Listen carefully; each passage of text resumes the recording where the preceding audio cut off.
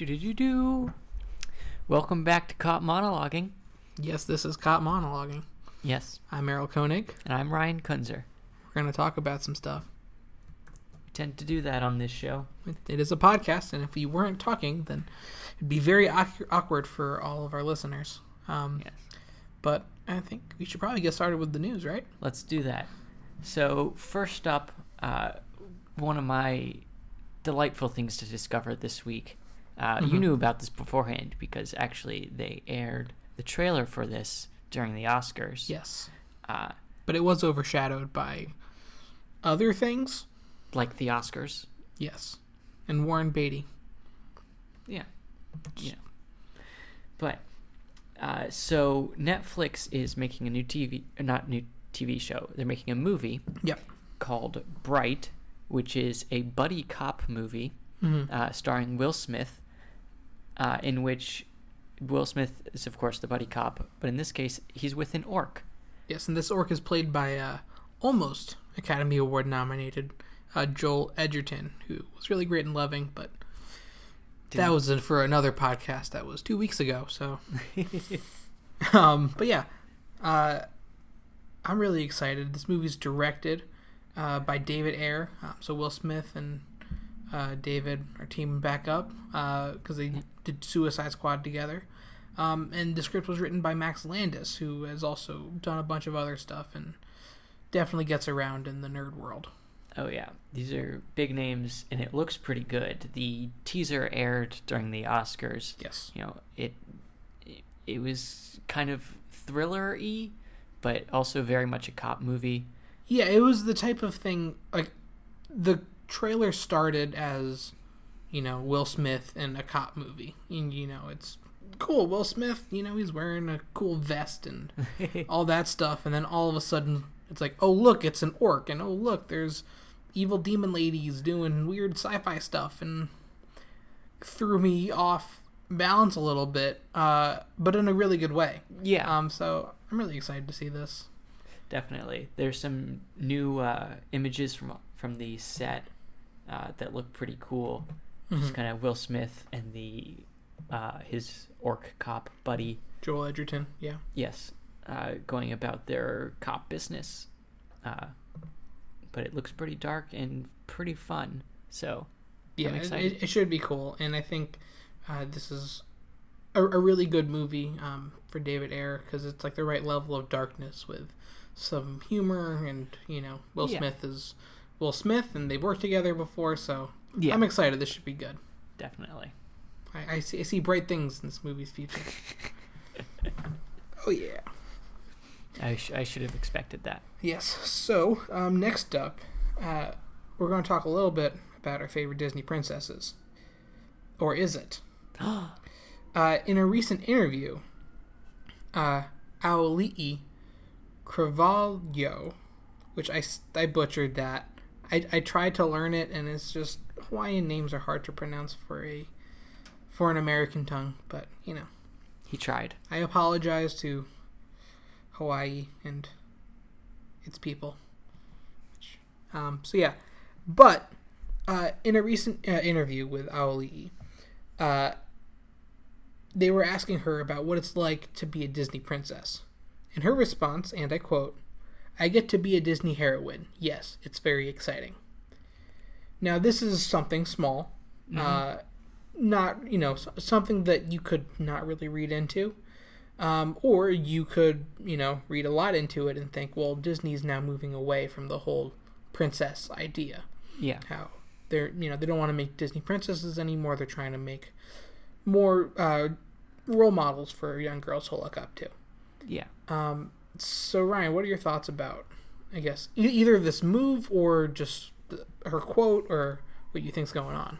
I mean, it's definitely a good move, I think. You know, mostly because of, you know, just expanding the roles for women in films, especially these films that reach children and kind of mold them.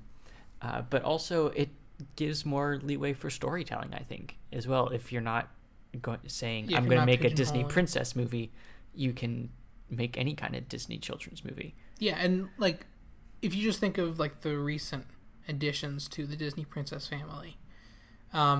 Pretty much Frozen and Moana as the two most recent. Yeah. Of the 3 stars, only one is a princess. Yeah. One is a queen, and the other is the daughter of the chief of... Yeah. I forget the exact terminology for Moana, but it is interesting that, you know, they're definitely moving away from making these princess movies, which I think is, you know, good. There's always place for a good princess movie. You know, Beauty and the Beast is coming out in, you know, a week, I think, or 2. But, you know, I think the fact that they're changing up the dynamics and the different ways that they can show, you know, women or young women, girls, in movies, I think is important. I think. Yeah. You know, good move. This article mentions, and I kind of like this, that, you know, the Disney princess isn't, I mean, it is a character and an archetype and a description, but it's mostly a brand, like, for Disney. And so this is also a move away from the brand of the Disney princess, which is something that's a little bit shocking, at least for me, who follows the business behind, you know, a lot of these moves. Mm-hmm. And I think Disney princess in itself is just such an iconic, you know, title to put before anything. Like, if it's a Disney princess, a Disney princess movie versus, you know, any other princess movie, then it's another level. Like, when was the last time you saw a princess movie that wasn't Disney? I mean, no one else is really making it. Not anymore, yeah. Yeah, and, you know, it's interesting, and not necessarily because Disney is going away from this, because I think they still will leave it open to potentially making more princesses if they decide to go back into royal families or whatever, if they want to just have a character named princess just because their parents are unique.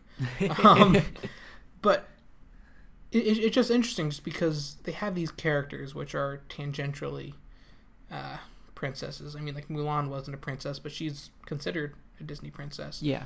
There's, you know, all these characters that, even if they might not exactly line up as in the Disney princess column, you know, the fact that they're expanding it to heroines.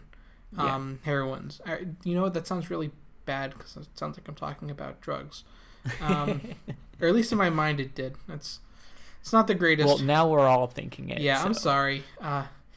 Female heroes are significantly better than heroin. Don't do drugs, kids. Yeah, they're not putting drugs in Disney movies. Yeah, not yet. Yeah. At least not the Disney animated movies. Yes. So. Yeah. It also just occurred to me that, you know, Disney's on this binge recently of remaking all their classic movies as live action. You know, and so in that way they're continuing their Disney princess brand without adding to it, you know, or not adding to it, without, like, you know, just creating more and more and more. Yeah, and it's interesting just to see how they've decided to go about it. And I think there's always going to be a place, you know, in it for Disney for princesses. Yeah, like, you know, I have a feeling little girls from now until, you know, 100 years from now, assuming the world doesn't blow up in apocalypse type manner, you know, they will be going to you know, Disney wearing their Cinderella dresses or their Snow White dresses or whatever the newest princess and or heroine is, and it's, you know, it's something that, although they might be, you know, separating, they might have like more types of characters, like, you know, a police officer bunny, like in Zootopia, for just different types of female characters. It'll be interesting just to see how it plays out, but I think it's not a bad move. You know, definitely in terms of what they're making, so that's a really good example for young girls, and also it's, frankly, if you put yourself into the princess mold, it's been done already. Yeah. It's hard to make a new original princess movie, which I'm not saying it can't be done. I mean, Frozen was good, Tangled was good, but, like, you know, it's harder when the genre has been around for so long. Yeah, you can't make, tons and tons of princess movies like you can apparently superhero movies. But, one every year or so, Disney remaking some old one or releasing Moana, something new, seems to work pretty well. Yeah, so we'll see. What the response to this is, and there's also a chance that this was just a quote by the actress who was like, well, my character wasn't technically a princess. It was a heroine. I mean, this is her internal dialogue. Yeah. It wasn't technically a princess, and I don't view the character as a princess, so let me just correct her. It might not even be something from Disney. It might just be like, my character is more than just in this bubble of princess. And I think that's also something interesting and, something important to think about. Yeah. So, but next up, going far away from the world of Disney princesses, or frankly any other world in the known galaxy. Star Trek. That's right. So the new, after Star Trek Beyond, didn't do quite as well as they hoped, or as the studio hoped, despite being critically acclaimed. Yeah, it was really good. I enjoyed it. I very much enjoyed it. It had the second best hair and makeup out of any movie this year. Behind Suicide Squad. Greatest movie of all time. But continue, Ryan. Yeah. So after that, the fourth installment in the new rebooted movies was kind of up in the air. Mm-hmm. But it seems now that they are back on track. They're kind of gathering some people. Chris Hemsworth is back on to reprise his role as Kirk's father, which is exciting. Yes, which he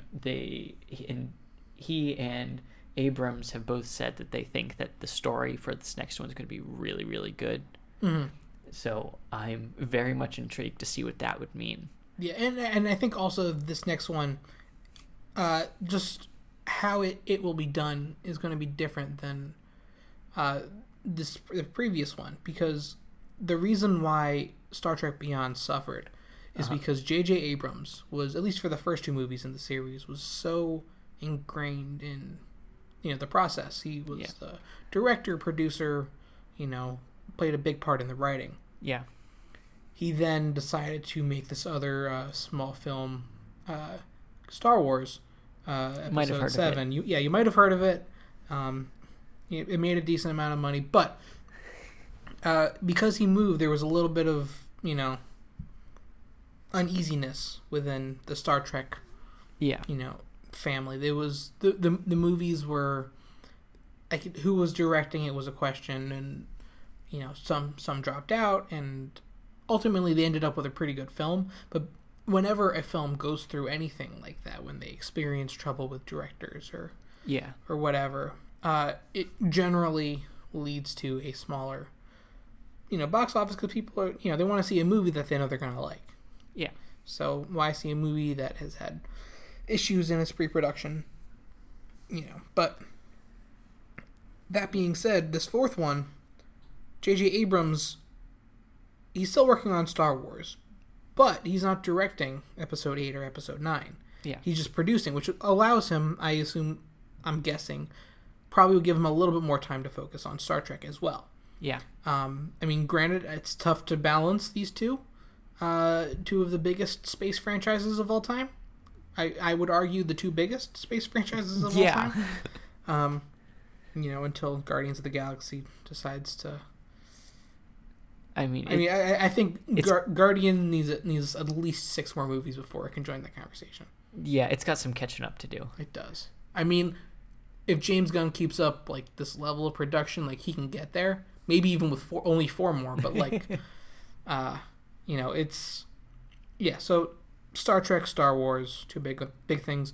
So we'll see how J.J. Abrams balances it. I think there's going to be a little bit more continuity with the creative team going into this one. It has Chris Hemsworth, who is very enjoyable to look at. both acting and not. But yeah, so I don't. It should be good. If J.J. Abrams is excited about it, then I'm excited about it. Definitely. And we'll get back to Chris Hemsworth later. Yes. Stay tuned for another 5-10 minutes.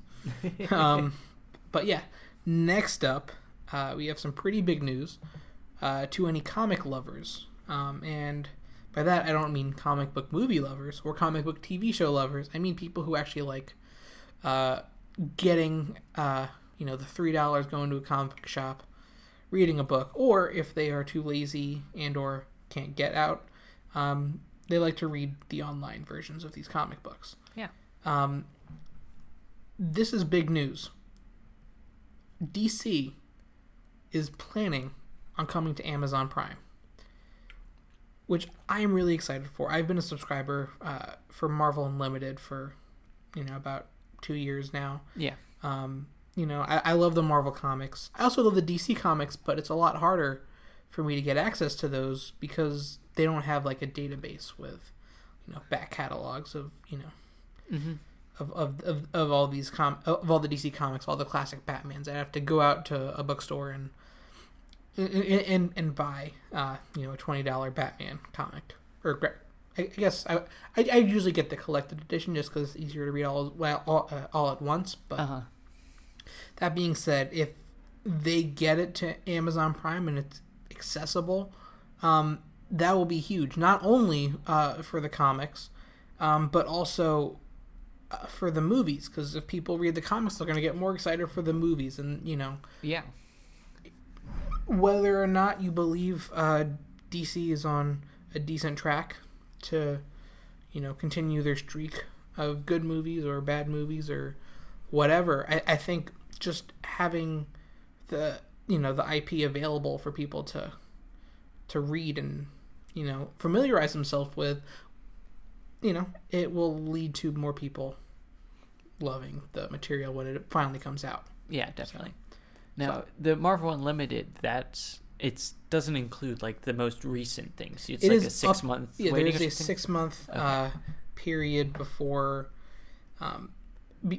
before you can get it, which isn't the best, but it has almost every Marvel comic since its inception. It has classics from the 50s and 60s. It has some of the modern classics. It has the majority of the Ultimate Spider-Man run, both with Peter Parker and most of it with Miles Morales, up until the past, I guess, 6 issues, 6 months.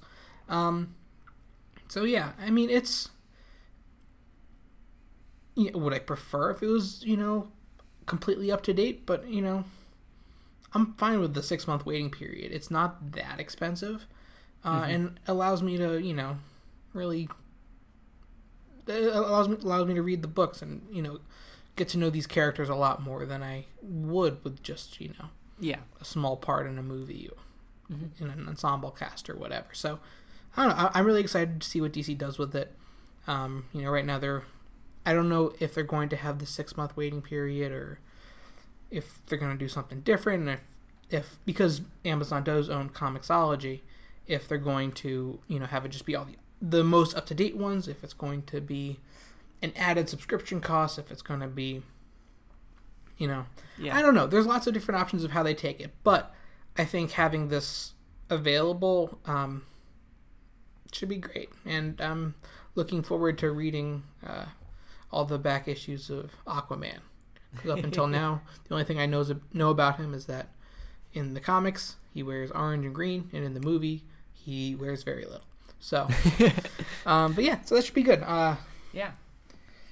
Speaking of having more things available, Netflix is now making a choose-your-own-adventure content. They're making choose-your-own-adventure content. I don't really know what this means, Ryan, but what do you got? The way that they describe it is that they would be filming basically branching storylines, similar to how the Choose Your Own Adventure books worked. Yeah. At some point you have to make a decision, and then the story evolves based on what you chose. And so this would kind of follow that, except, in movie format, which is not something we've really ever had before. Yeah. That's interesting. It's, it's an interactive movie, almost video game like. Yeah. But, a little bit more passive, a little bit more turn your brain off. But also, I don't know, it's interesting. It's an interesting concept. Mm-hmm. I am looking forward to trying it out. I don't necessarily know if it will stick, because a lot of times people just like turning Netflix on and just letting, the great British baking show run in the background. While this is a little bit more, you have to pay attention. You can't just passively let it all go by. Yeah.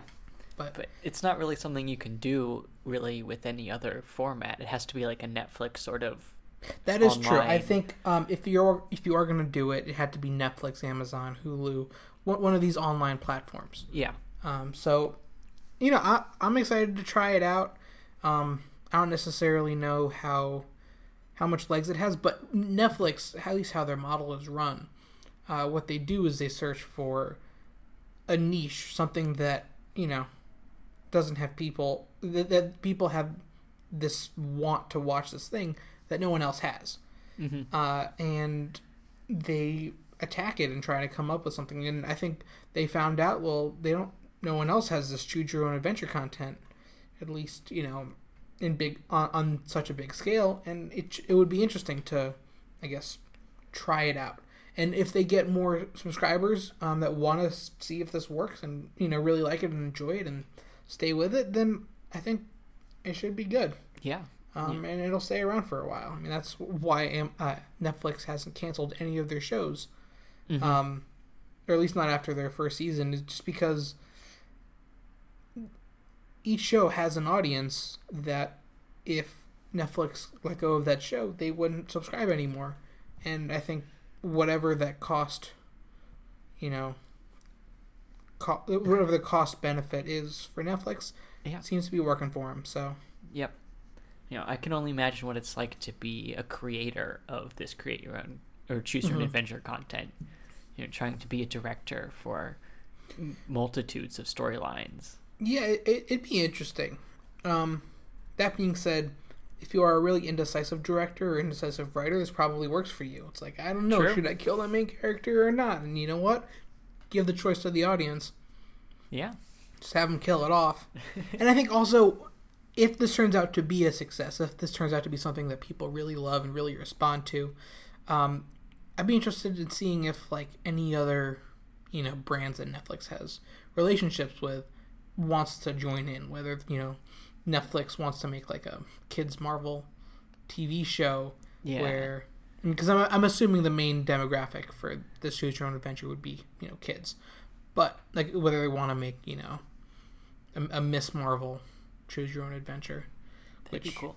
I am kind of hoping Miss Marvel gets, a legit thing bigger than a Choose Your Own Adventure, but maybe a Spider-Man, or I don't know, maybe do some brand synergy, do like a Daredevil for kids. He's not blind, he just wears glasses. Yeah. Yeah. What I'm picturing is like, a family sitting down and watching Netflix, and then like every 10 minutes they have a shouting match and like arguing over what to do. That's great. So. And by family, you mean us? Yes. Our friend group likes to shout at TVs. Yes. Granted, all of us would probably be for killing as many people as possible. It's true. Keeps the writers on their actually, toes. you know what? I would choose whatever serves the story the most. Because if I wouldn't just randomly be killing characters willy-nilly, unless they deserved it or they earned it. True. So, we'll see. I don't know. Should be fun. Check it out. Yep. Speaking of fun Netflix experiences, or lack thereof. Yeah. The first reviews for Marvel's Netflix show Iron Fist are coming out later this month. And people have started watching, and the reviews have come trickling in. And in general, they are not that great. Yeah. It's tough. After the 3 previous shows, or 4 seasons, that have been such a high quality, and whether or not people necessarily, really like them or not, they were generally like high production level. Like, if you didn't like it, that's more of a personal taste thing versus a lack of quality thing. Yeah. And I feel like this is the first season where they kind of came up short. Granted, I haven't seen it. I haven't been able to make my own opinion about it, which, I'm still going to watch it because I, ingest anything with, superpowers. But I don't know. It seems like it seems as if they didn't have enough to go on, and they were just trying to shoehorn the character in for the Defenders. Yeah. But I feel like, the for Jessica Jones and for Luke Cage and Daredevil, these were all like, these were all shows that were like passion projects for people. I mean, they were definitely studio wanted these, but they found people who really cared about the characters and wanted to do it right. Yeah. And from what these reviews sound like, it seems like they did not do that for this one. Yeah. Well, I mean, if I remember correctly, a while ago when they were still in early production for, this show, like, I think before Jessica Jones, or maybe around the time Jessica Jones came out, when they were still trying to find someone to make this show, they had a lot of trouble figuring out who's going to do it because, this character of Danny Rand has just a ridiculous backstory. Yeah.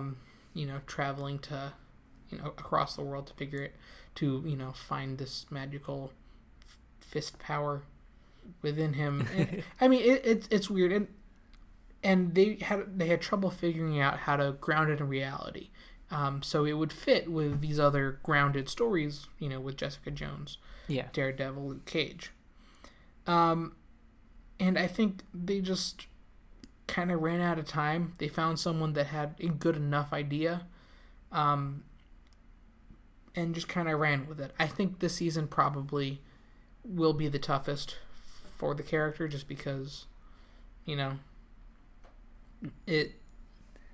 because they didn't have that much to go on. But I think, hopefully, knock on wood, when they get to the Defenders, his role will be more significant. Or not more significant, because he's the main character of his own TV show. His role will have more impact. Yeah. And, it's less, Finn Jones.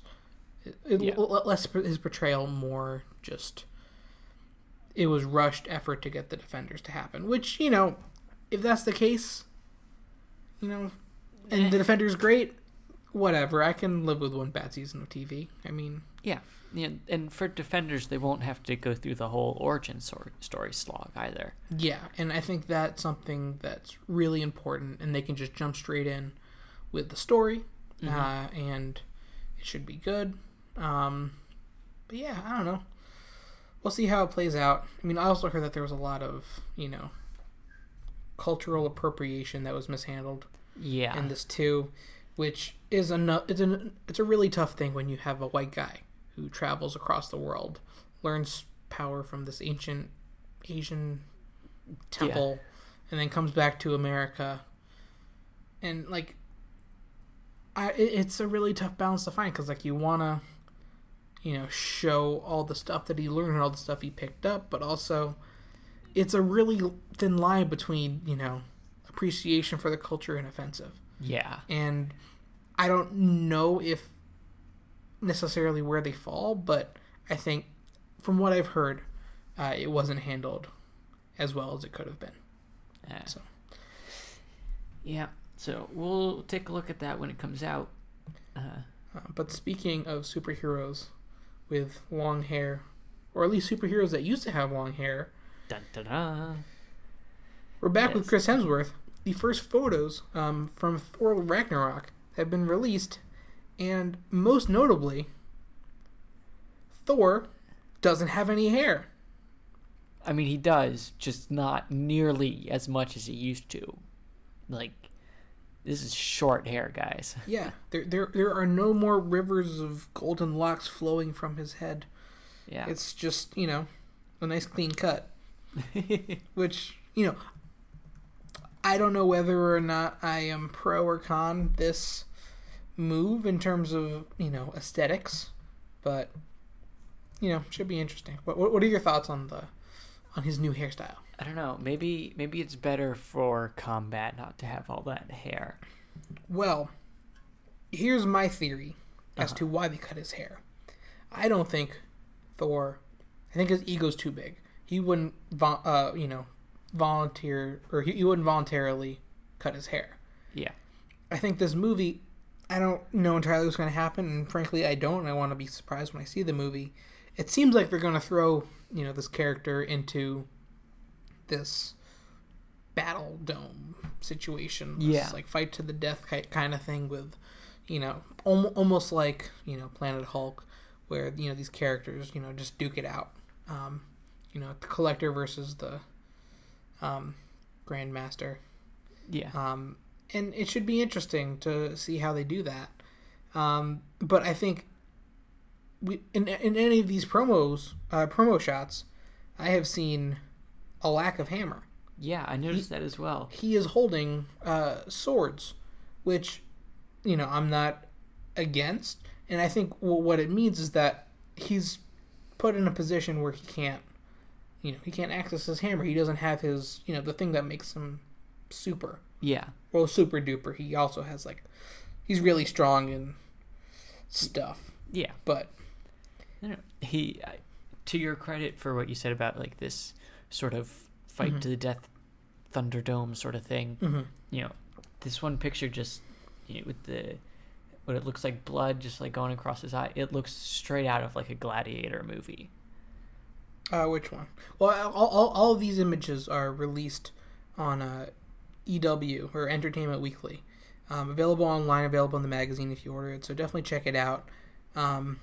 But yeah, there's some pretty interesting shots with, blood or battle paint, yeah, streaking across his face. New takes on his cape, it's a different look for Thor, and, I'm not too mad at it. I think it'll definitely serve the plot well. Mm-hmm. Yeah. Did you get a look at Loki as well? I did see a shot at Loki, so guess what? He's going to be in the movie. Surprise. Surprise. He appears to be enjoying a martini. So, as one does. Of course. As one does. One thing that did strike me about all these pictures that was kind of different from the other Thor movies as well is there's a lot of color. Yes, and that's one of the reasons why I'm really excited for this movie to be put in different hands. Yeah. Than the other teams that have attempted to make stories out. Not that they were bad or that they didn't really know what they were doing, but they were just kind of generic superhero movies. Yeah. I think that here they took, Taika Waititi, if I'm pronouncing that right, which I doubt I am, but they're taking this director who is, most known, for his comedic, movies such as I'm forgetting the name of it, something with wildebeests, and had Sam Neill from Jurassic Park and a kid, and it was really good, and it got a 99% on Rotten Tomatoes. And now I'm just going to keep talking as I search it up. Wilder People. Is it Hunt for the Wilder People? I think it is. Yeah, Hunt for the Wilder People. There we go. There we go. Yep, Sam Neill, directed by Taika Waititi. Beautiful movie. It was a really, really funny, really, really moving. Thought it was really well done. Came out last year.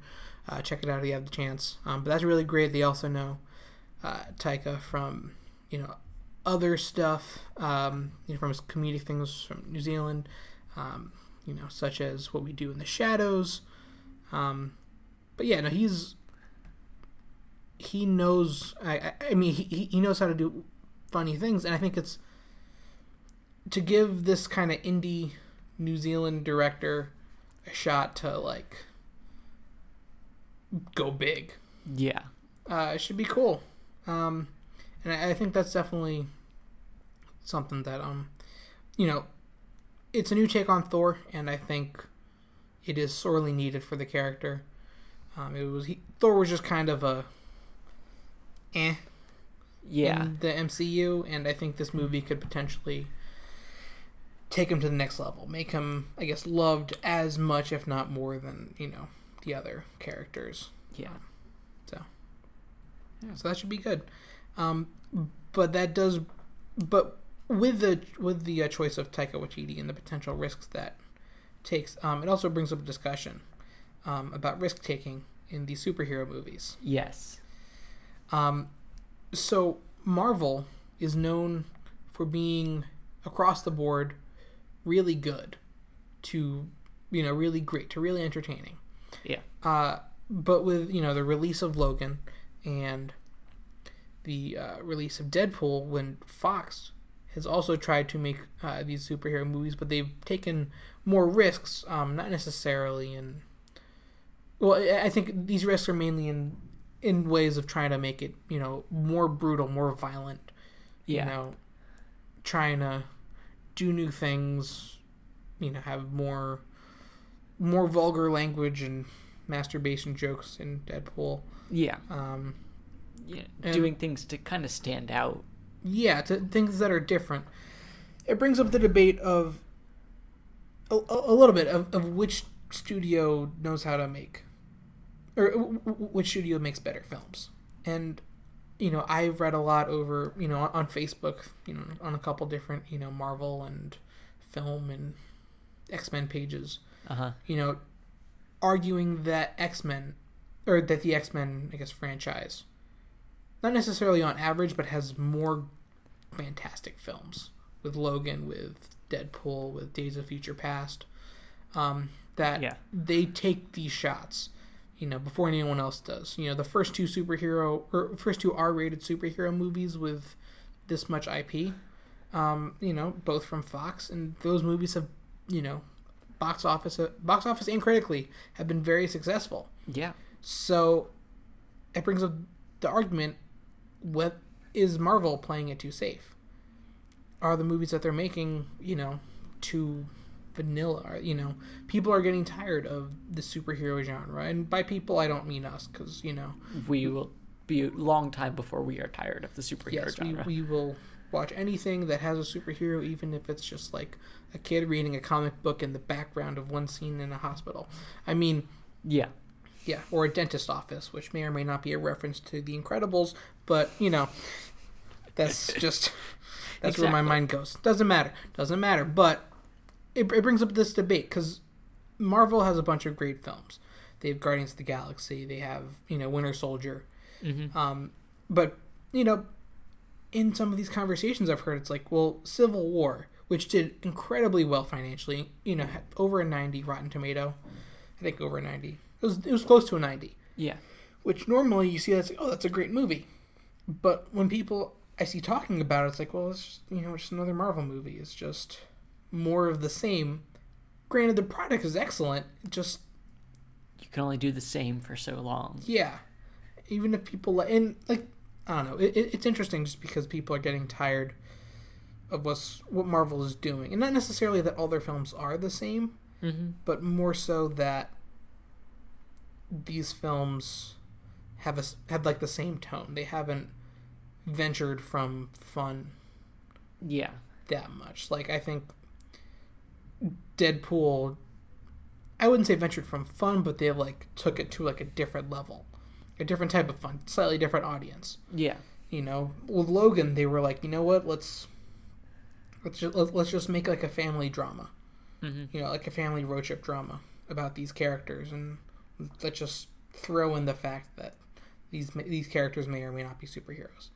That is kind of an afterthought, and it's interesting, and I'm interested in seeing what Marvel will do, because as they progress, as they continue to make more movies, with this big interconnected MCU, Marvel's big interconnected universe, I don't know how they're going to switch it up.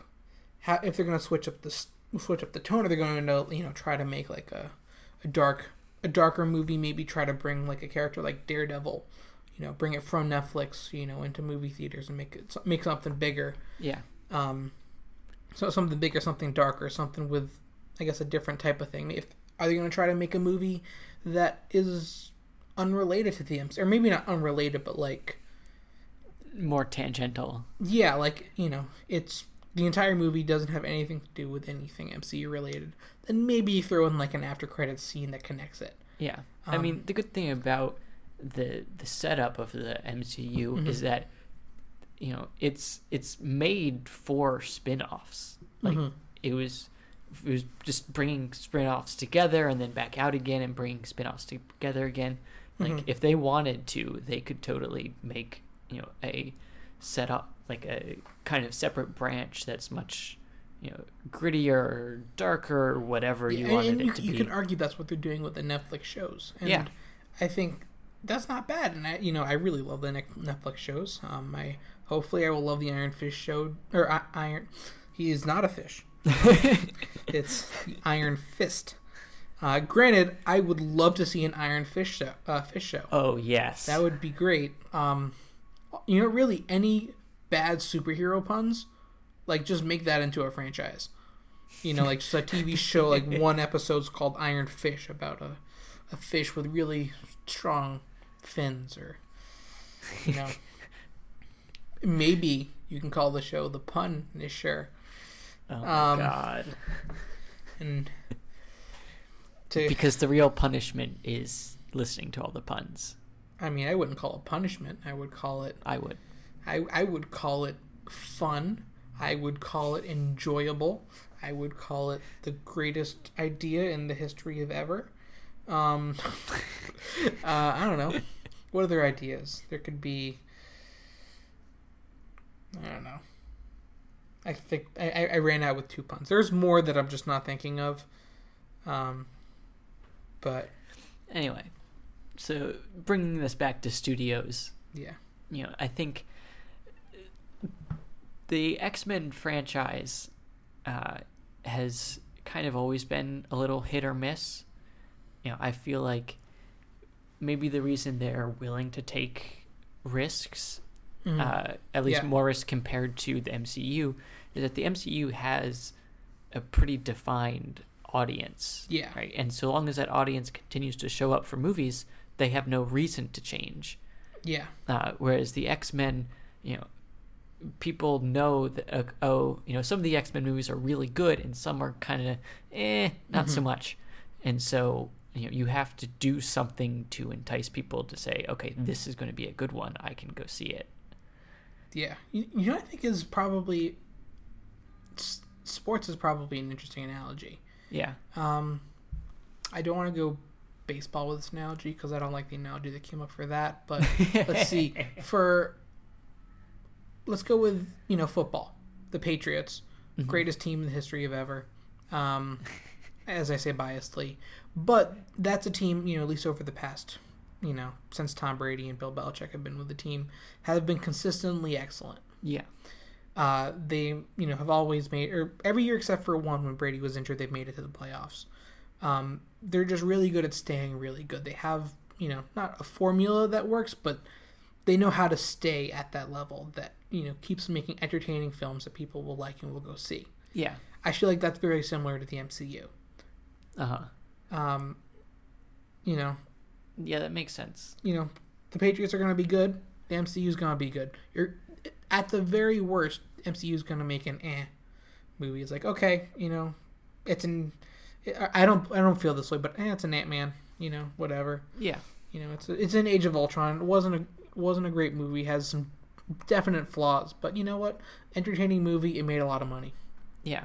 I feel like Fox is more like a team that's very, very hit or miss. That in and out, all the time. Maybe a team like I'm trying to think of a team that shows up and then disappears. Maybe the Giants, because they've beaten the Patriots before, and I don't want to talk about it. But tough memories. Yeah. But the Giants, they're not always good. And I think the analogy also goes to Eli Manning. He's not always good. But occasionally, he turns it on and he leads a team that beats the Patriots. Yeah. And is just, it's better than the best. And I think that that's an interesting argument. I wouldn't necessarily say that, you know, the Giants were better than the Patriots teams those years. They just got lucky for a game or whatever.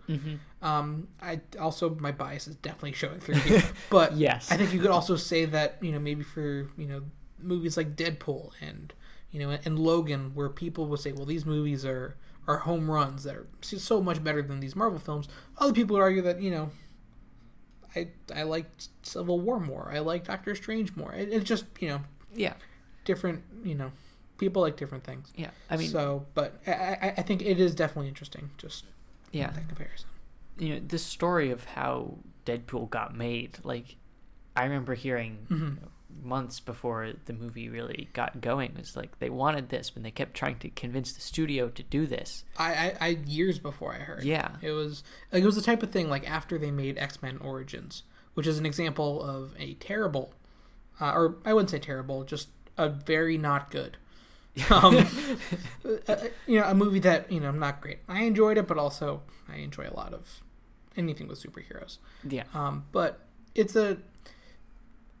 it definitely missed the mark, and Ryan Reynolds played Deadpool, and he was like, why are they doing this to the character? We should do it the right way.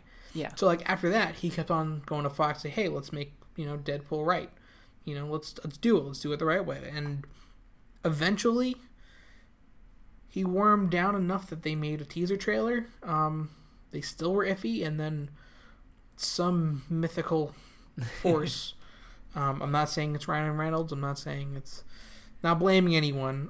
Leaked the trailer online, and people were like, "Oh, this is really good. I want to watch this." And then Fox was like, "Okay, fine, you can make it." Yeah. And it was just one of those things. It was just really. It's cool to watch when you can kind of you get a little bit of a peek behind, you know, peek behind the window, behind the curtain. Yeah. See how these movies are made, but. Yeah, you know, it was kind of an instance of. You know, Fox took a risk, but they waited to make sure that the risk would pay off first.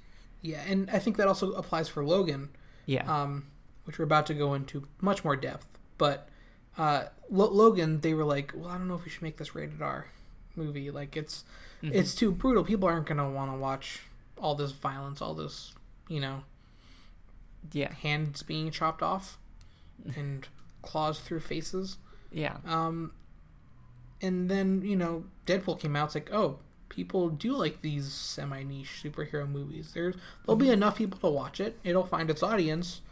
Yeah. Why not? Let's take a shot on Logan. Let's see if, you know, we can do it. Let's see if we could make this more intimate drama of and also much more violent. Yeah. Type of superhero movie. Yeah. I mean, it's making these more violent superhero movies. You know, like any other movie, you know, you have to do it right. You know, you can't throw any character into a rated R movie. You need a character who already, at least in superhero, already has like this established. You know, Wolverine is not a very clean and pretty character. You know, he's definitely a guy who gets pretty violent. You know, and so especially since this was kind of Hugh Jackman's goodbye movie as the Wolverine, it felt kind of fitting to have it go out in like one big great Wolverine style. They you know, and I think it was a smart move to. This movie felt final because it was the last of. They knew what they had to do. They knew they weren't going to get, you know, Hugh Jackman back, so they, you know, decided to keep this film, like contain this film within itself, not do the thing where they try to connect it to, you know, other, you know, Marvel movies or whatever. They were like, you know what, let's give this character an ending he deserves, an ending that we will discuss later in this podcast when we get to spoilers. Yes. But yeah, so I think they did that, and I think that also in itself is a little bit of a risk when, you know, you can. Or I don't necessarily know if it was a risk. It was something that. Because they knew that they had the character, they knew that, you know, Hugh Jackman wasn't coming back for any movie unless it was the Avengers. You know, they knew they could take it this route that would, you know, have more closure and be more satisfying. Yeah. So, I don't know. I think that worked, but. Yeah. And I mean, maybe it's just because Marvel hasn't really brought any of these characters that would deserve that treatment to the big screen. You know, the Punisher and Daredevil and these guys, we have TV shows for them. Those are the dark and by this treatment, you mean like the more gritty, violent. Yeah, the rated R kind of treatment. Not the treatment with like closure. Yeah, not that type of. No. Yeah. All right. Yeah. You know. So. I don't know. Like, none of the characters that Marvel has put forth on the big screen really feel like they need that treatment either. Yeah, I don't think you could have Captain America ripping people's face off. Yeah, it wouldn't go over too well.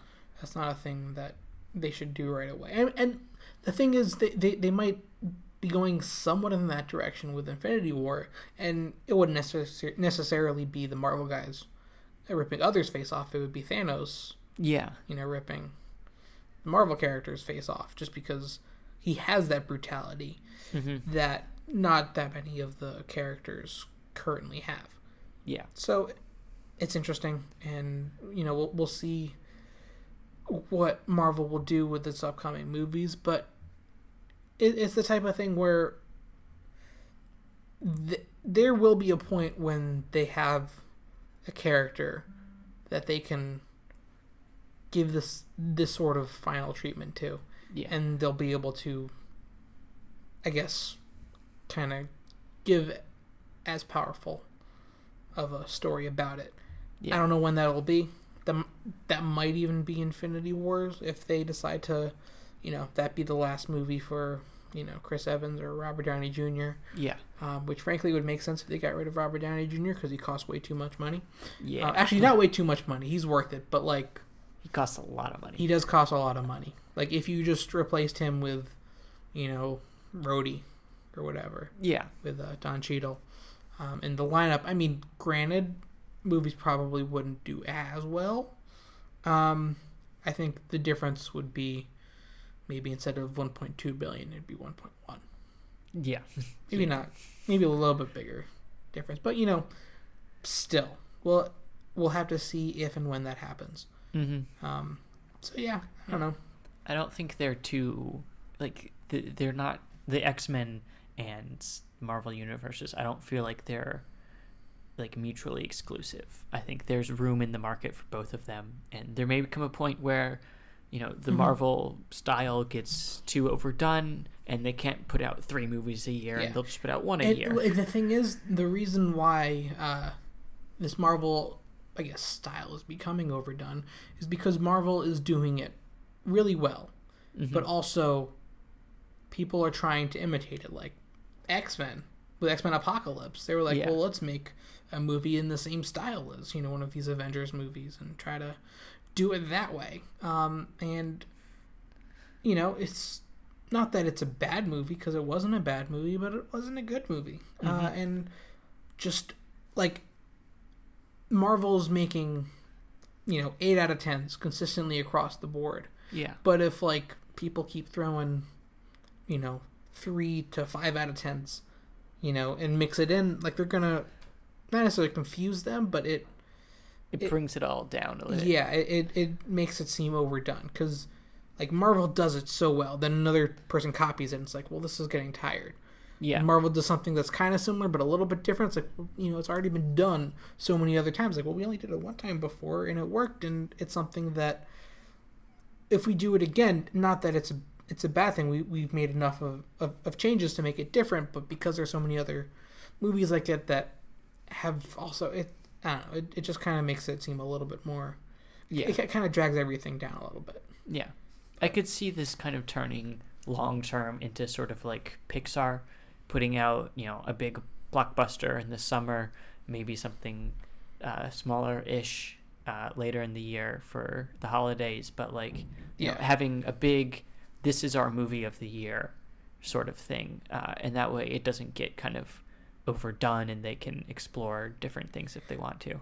Yes and no. Just because, like, if you say, well, that's kind of what, Fox is, was doing with their things. But, like, they had Logan, they had Apocalypse, they had Deadpool.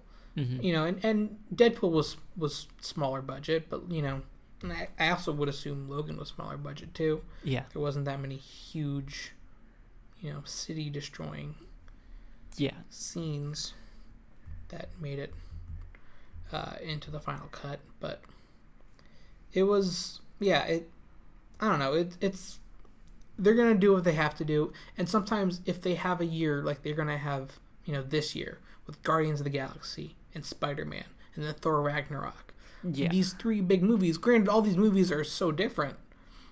Guardians of the Galaxy takes place in space, and they're trying to save the universe from this one thing.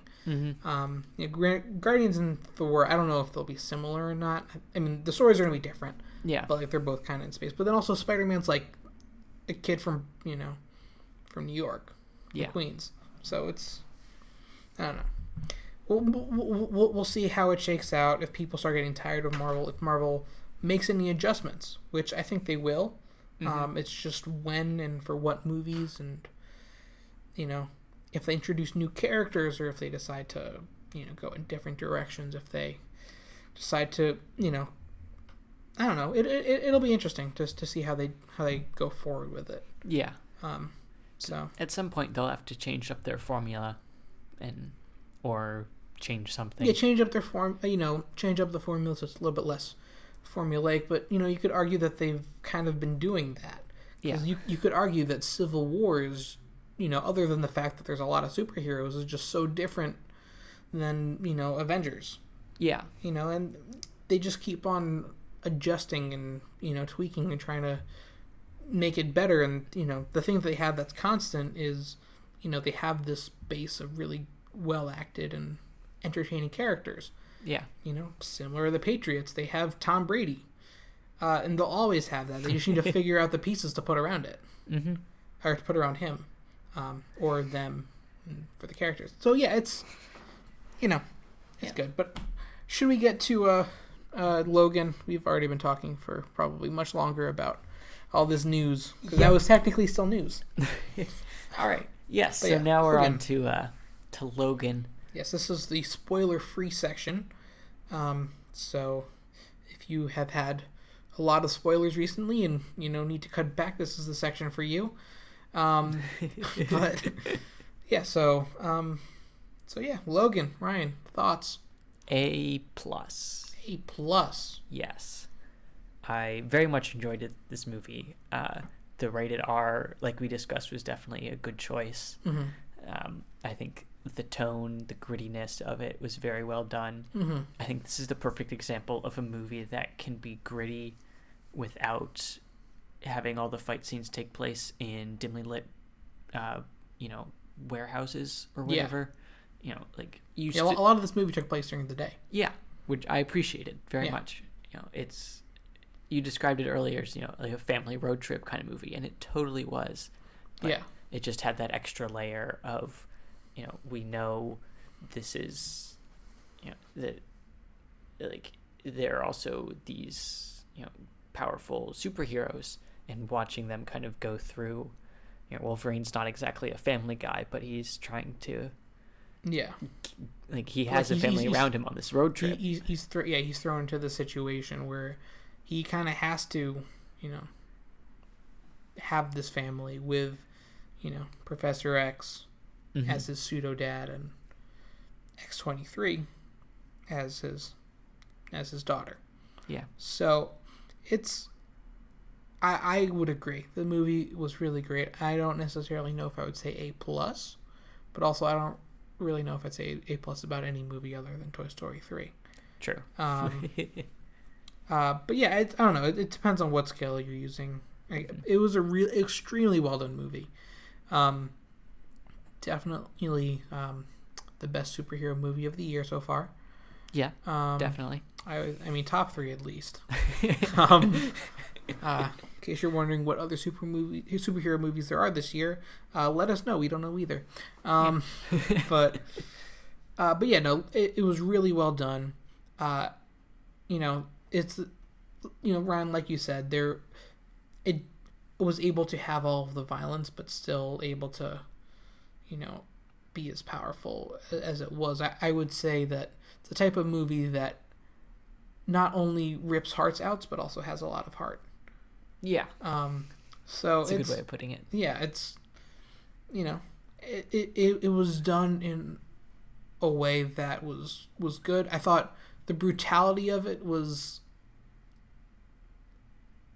really fitting to the type of, story it was, the place Logan was in, in his life when the movie happened. And I thought it was really well done. Maybe a little over the top. I could have used a little bit less claws through faces.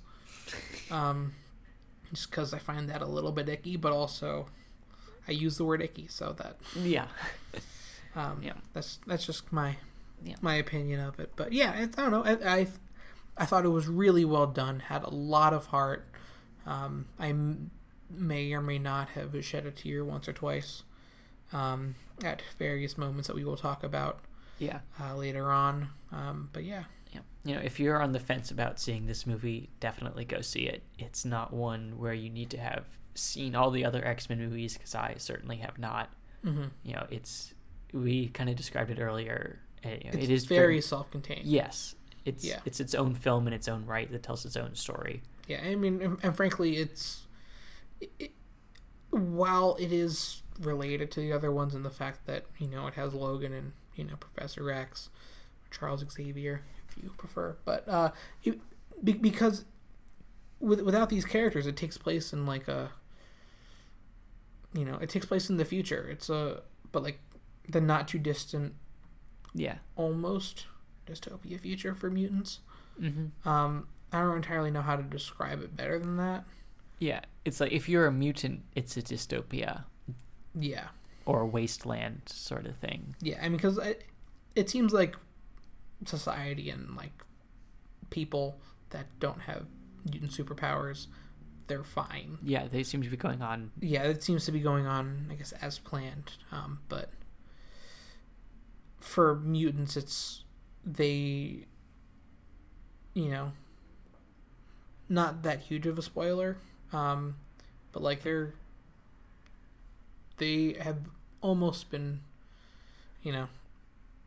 probably a good way to put it that doesn't spoil anything. Like one of the lines is that there hasn't been a mutant born in 20, I think, some odd years by the time this movie's made. And that is why, and like just things like that kind of show. Yeah. The type of.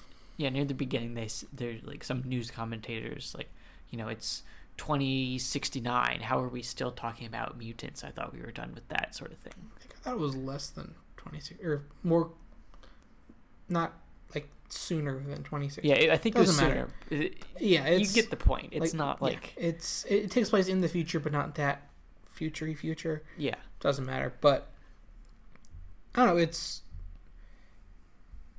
It because it kind of takes place in like a different, Oh, and I think also it's a different timeline than everything else that's happening. Like, there's, in Days of Future Past, there's lots of stuff going on. Mm-hmm. Like they go back in time and they save the future and whatever. But like, I think how these movies work, there's like different futures that could happen and whatever. And because they opened it up with time travel, which gets extremely confusing, because they opened it up, it allows them to just kind of make this movie with the same characters, but be its own thing. Yeah. Which I guess is the one positive of time travel, which, I never thought I'd find one, but you know what? I did, and I'm very proud of myself. I'm proud of you too. Yeah. So, but yeah, it was very self-contained, and I thought made the movie stronger. Yeah, definitely good movie. Go see it. 10 out of 10 would recommend. Yeah. So what do you think of the cast? I guess let's main three. Yeah. There's also some villains and stuff, but the main three is definitely more the focal point. And actually, you know what? I think we can also just skip over Logan too, just because it's Wolverine playing Logan, and he was just amazing. And great, yeah. He was just doing his thing, and it's like, okay, he just gave the best possible Logan performance. Mm-hmm. There's not much else to say about it. Yeah, kind of the same with Patrick Stewart. He was Charles Xavier. I would argue that this movie, above others, was his best performance. Yeah. And I think, just in the first, we're in like X-Men or X2 and X3, The Last Stand, or whatever the correct subtitle is. Yeah. He was technically the main character. Uh-huh. It's his school. He's the one saving the world from his arch, nemesis. Yeah. But like in this movie, even though his part is smaller, it's just so much more powerful. Mm-hmm. And moving. And like I don't know if this has any legs or not, but I read somewhere today that this might finally be Patrick Stewart's first Oscar nomination for his performance in this supporting role. Which I don't necessarily know if that'll happen, especially because it's a superhero movie released so far away from Oscar voting season. Yeah. But we'll see. I thought he gave a really great performance. You could tell that it was different than it was the same character, but like it was like the character had changed. It had developed. It wasn't just I'm Professor X, let me move stuff with my mind. Yeah. And say that mutants should live with humans, not just by themselves or whatever. Yeah. That was my summarization of every other X-Men movie. But yeah, this one was much more contained. But yeah, what do you think of what do you think of X-23 Laura? She was very good. I think, having children actors, especially in like a rated R film like this, it didn't feel weird, but it was like definitely something different. Not your usual thing you would expect in a rated R film. But yeah, she did very well. Her performance, I think, was very good. Kind of also playing off of Logan, and kind of the juxtaposition of the two of their characters. Yeah, I wouldn't describe it as weird having a kid in a rated R movie.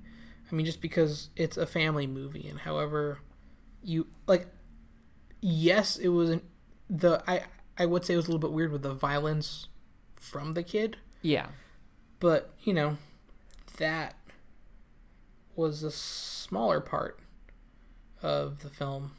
And it was just more about just the journey, and that she X-23 isn't, I don't think this is a spoiler just because it was in the comic. That's pretty common knowledge. She was an experiment. Yes, I'm sorry. No, you're not. That's true. I'm not. I'm all for puns. But yeah, so she was an experiment, and like she is kind of learning how to be a person. Yeah. And I think just that with Professor X, who was such a nurturing, used to run a school for kids just like her. Yeah. He gets it, and also juxtaposed with Logan, who is the opposite. Yeah. He doesn't want anything to do with anyone. He is a determined loner, and yet is thrust into this family. Yeah, and I think it was just a really good, mixture. I thought Daphne Keane, who plays Laura X-23, is great. I thought she was really good. She knew both English and Spanish, which was a big part of the role, and being able to find someone who could speak both of those languages and give a good performance as a kid, it's something hard to do, and I thought they did it really well. So yes, A+ casting all around, I think. Yeah.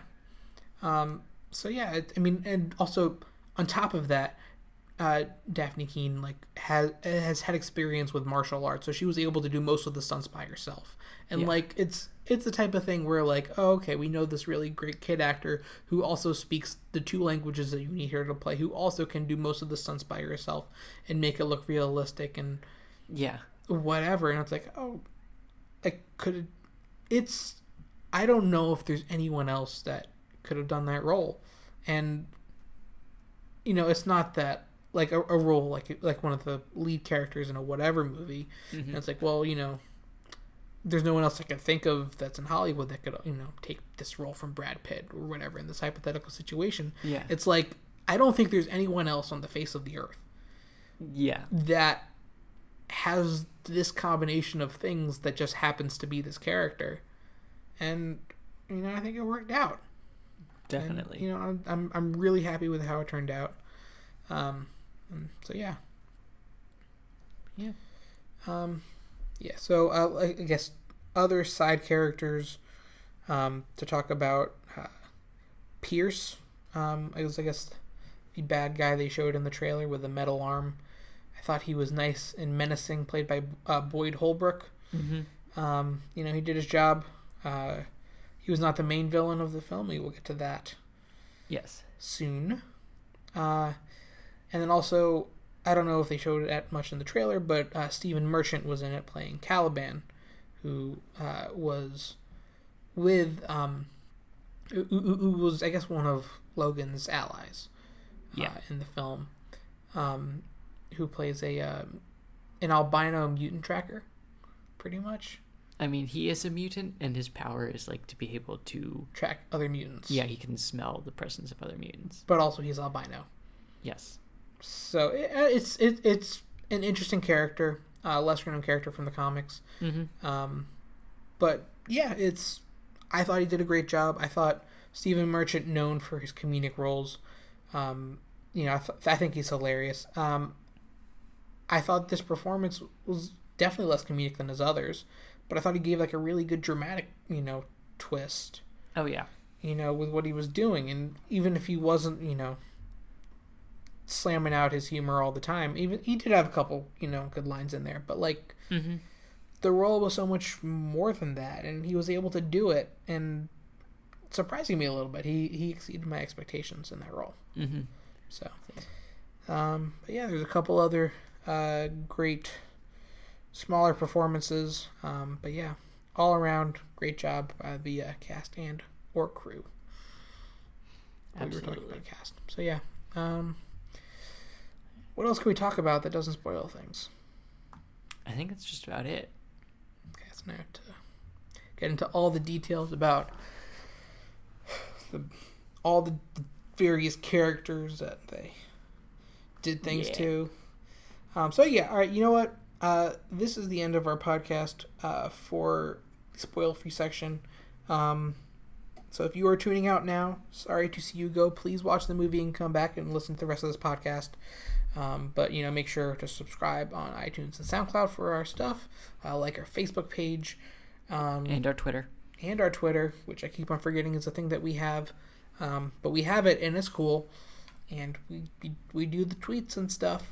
It's very exciting. Yeah. But yeah, do that. Subscribe, like our Facebook page. Also, definitely give us a good rating. I would recommend a 6-star rating for us, just because I think we deserve it. Granted, that's not possible. So maybe 5.5. I don't know if that's possible either. You know what? Just if you think we deserve anywhere near that, just give us a 5. It's fine. We understand you're compromising a little bit. We understand, that you can't express your gratitude as much as you might want to, but that's fine. You know what? We understand. So yeah, 5-star rating. Greatly appreciated. But yeah. Thanks for listening. But time to get to the spoilers. Spoiler time. So, Errol, if you were going to make a movie about a character who doesn't die because he has this healing factor, right? Yes. And you wanted to, make a really powerful movie, but you got this guy who doesn't die. How do you make a good movie about that? Well, I think you set it up that there's only one answer. But you have to kill him. Yeah. I mean, no other way to do it. I like to call it the Superman theory. Because I originally came up with a theory, in regards to Superman. The only way to make a compelling Superman movie, because there is no stakes, because he's a character that can survive anything except for you know, Kryptonite to the chest. Yeah, like a kryptonite, whatever. Because he's indestructible, you know, the only way to make a movie that's interesting is if you know, and also this is an alien character. Mm-hmm.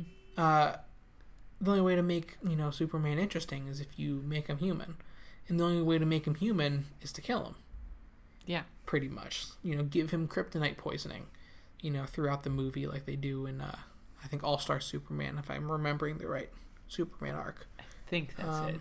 Yeah. But, you know, do something like that where Superman has to, you know, he has to come to terms to what it means to be alive.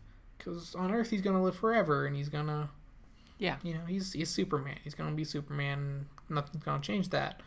And bringing it back to Logan, mm-hmm. they did that. Yeah. I didn't know that, you know, that's what they were going to do, but, you know, they gave him adamantium poisoning. Yeah. Throughout the movie, he had to cope with the fact that, you know, he was getting closer to death. He wasn't as indestructible as he, you know, was before. The adamantium that was put in his body is causing him to slowly deteriorate. His healing factor is not even close to what it used to be. Like, you know, he has wounds that just were not healing, and as this character is just something that I thought was really, you had to do it. Yeah. And because this is also Hugh Jackman's last movie, I think it's like the only scenario where you can do it. Mm-hmm. I mean, I think you have to know that you're not going to bring the actor back. You have to know that, you know, it's the end. And I think, you know, DC is not going to do it with Superman, at least not for a while. Yeah. Because, you know, why kill Superman? Yeah, you know, they're just getting started with their They're just getting started with that. And, you know, I think there are other ways to make entertaining man movies. But I think you would probably have to go down the route of, you know, maybe have it a love story. Maybe have it... Yeah. You know, it's a Superman movie can't be Superman fighting bad guys, because that Superman's always going to win. Unless they, you know, decide to have Superman carry a kryptonite dagger and stab this giant Kryptonian monster, instead of just giving it to Wonder Woman, who is almost as powerful and would be able to do the same thing but not get stabbed through the chest. And, you know, whatever, I'm not gonna... You're not bitter about that or anything. I'm not bitter. I'm just saying it would have made more sense, and we would have had less Superman death. It wouldn't have had a cheesy rubble floating above his grave scene in at the end of Batman vs. Superman. But whatever. I think, you know, back to Logan. I think Logan killed their character in the way that it should have, and I think that benefits it. It was the perfect send off, I think, you know, for his character arc in the movie and kind of across basically everything. All of his work in 17 years of Wolverine. You know, he started out as this loner, and by the end of this movie, you know, he had this family and he was fighting to defend them at all costs, and in this case it cost him his life. So let's back up, kind of go in order. Yes. A little bit of how it, you know, unfolds. The movie starts off with Logan, who is now kind of a loner. He, you know, is a driver for a ride service app, transporting people, I guess, to and from Texas and Mexico. Yeah. Kind of doing his own thing. Clearly he does not want to be a superhero anymore. And, you know, the only time we see him, and the time we see him fight in the beginning for the first scene, is when he's woken up by people trying to, you know, steal his rims car off of his off of his car wheels, and then he decides to, you know, go all ballistic.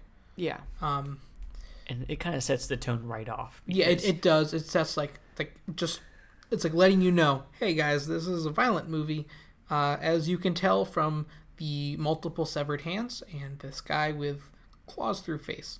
Yes. I'm pretty sure he decapitated someone in that scene too. Probably. Yeah.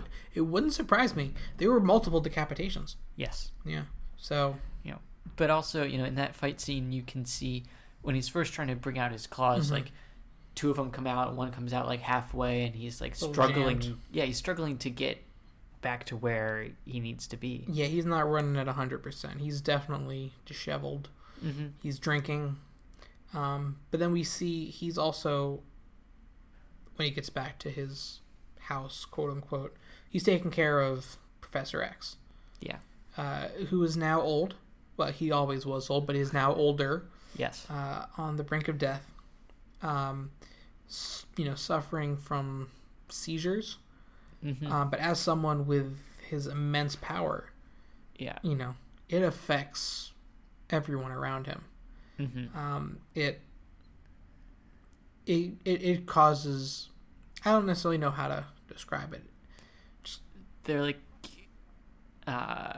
it's like a great, like everyone in some radius gets like just this mental attack, and they get frozen and they can't move or breathe, and it's hinted that something like this happened before and it killed many people. Yes, the Westchester incident. Yes. Where presumably what happened is that this happened back at the school, mm-hmm. killing all of the X-Men except for Wolverine, Logan. Yes. And it's tough, and we definitely see like this character, Professor X. He's now old. He's a little bit disoriented. He's being forced to take, medication to control his seizures, and stuff like that to try to, I guess, make him, one, to stop the seizures, but also a little bit to make him forget.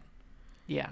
Because as the movie progresses, Professor X doesn't realize that, what he's done, what his seizures has caused until, a little while into the movie. So we can see, like, Logan's, like, really protective of him. Yeah. You can tell that Logan has already kind of adopted him as a father. Yes. Or whether he wants to admit it or not. Yeah. Like he's there for him. We can tell Logan doesn't care about anything except for Professor X. Yeah, his motivation, at least at the beginning, was very much he wanted to get this money so he could buy a boat and he could take Professor X out into the middle of the ocean. From everyone. Yeah. Where the only person he could hurt is, it's Logan. And Logan. Logan, because of what's left of his healing factor, is able to at least mildly function during the mental attacks and can sedate Professor X. Before it, kills everyone. Yeah.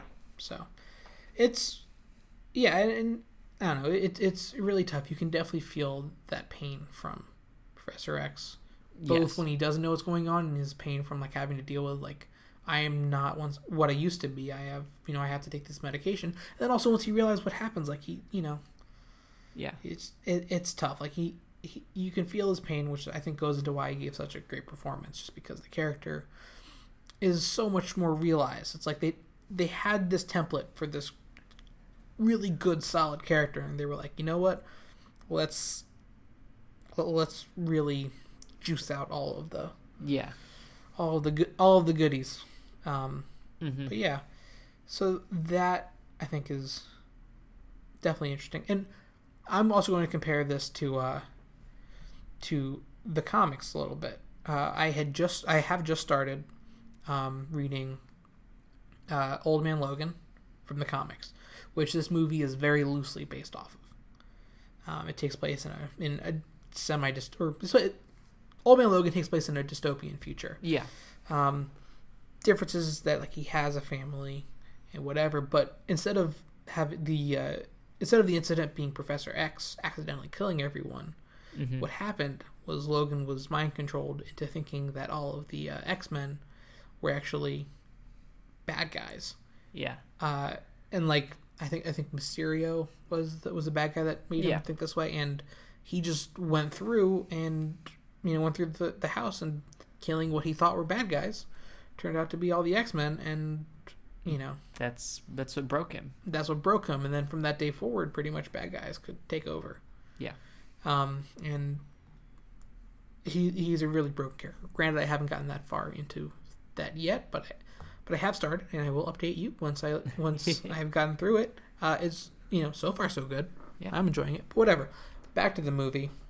Yeah. It's it's interesting to see where they take from these characters, or what they take. What parts they find important, what parts they really stick to, what parts they just kind of leave behind. Yeah. But yeah. Even when X-23 shows up, she fits in, she kind of completes the family. You've got the grandfather and Logan as the father and X-23 as the daughter. And, even the dynamic there feels very much just like that. Professor X is kind of the grandfather, kind of spoiling, Laura in some ways. Logan being the kind of grumpy dad who does not want to be responsible for all of this, but somehow is the only one making important decisions and doing things. And the road trip across the entire country, and it feels, like you said, it feels like a road trip movie. Yeah. Because it is. It is a road trip movie. I mean, yes. They're in a car, drive across the country. Yeah. Makes enough sense. So. But yeah. No, I think it's, done really well. And while there are a lot of differences, from the comics, I thought that they took the right moments. I thought the comic is also like a road trip movie set in this pseudo-Western scenario. And I think they, they've been handling it, or they handled it well. Yeah. I mean, going forward in the movie, as they continue their journey, they come across, a family, then that they help out when all their horses kind of fall out of their horse truck thingy, whatever that's called. But after helping them out, they offer do you guys want to come back to our house for dinner? And, Logan's like, no, we gotta keep moving, whatever. And Professor's like, no, we'll join, it'll be fun. It's like, this is my son, this is my granddaughter. Actually, technically Logan's like, well, this is my daughter and this was my dad. Building up the fake family, even though that's basically what they are. He was kind of admitting it, at least out loud. He was admitting it out loud, even though he didn't really know he was admitting it. Yeah, and when they're with the family around the dinner table talking, it was kind of quiet at first, and then things get going, and you definitely feel, Logan and Professor X going back and forth and kind of, sassing each other a little bit, and playing with each other, and sounding, honest to God, like a family. Yeah, and then at the end of the night, we see Professor X, and he's admitting to what he thinks is Logan, which we'll get to in a second. That this was what he was looking for. He hasn't felt this happy in a while. He hasn't felt this family that he lost when he lost the X-Men. Yeah. He was just kind of by himself, drifting in his tank of misery. Yeah. Which is literally what he was in. He was in a giant tank. But now that he had this really nice night with Logan and Laura, he finally felt good again. That is when there was a sharp turn. Yes. That we all knew would eventually happen, but not at that particular moment. Yes.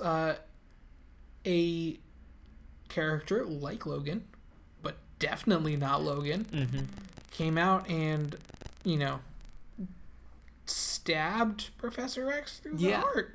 With his claws. I think this shot was very well done. It was Professor X laying in bed talking to what appears to be Logan walking through the room, and walking into the room.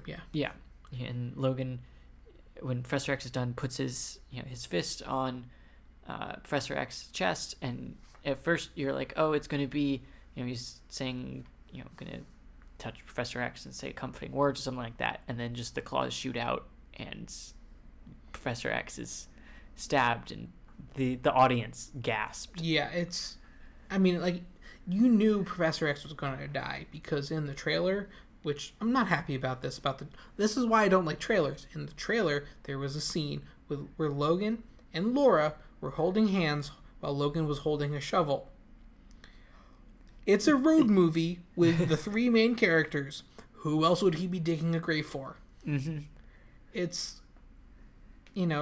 So I didn't love that in the trailer. However, when this moment happened in the movie, I was like, I wasn't expecting this is how it would happen. Yeah. I would expect it would be like one of his attacks that would do him in. I thought it would be, he's old. I thought it would be an old person thing. Yeah. Not... It was shocking. Yeah. I didn't see it coming. And, in a situation where it basically was spoiled already, I thought, they did it in a way that... Yeah. I was able to get through and not feel bad about. Mm-hmm. I assumed it would, Professor X dying would be the thing that made Logan admit to himself that he was probably going to die soon as well. And that was not at all the direction they took it.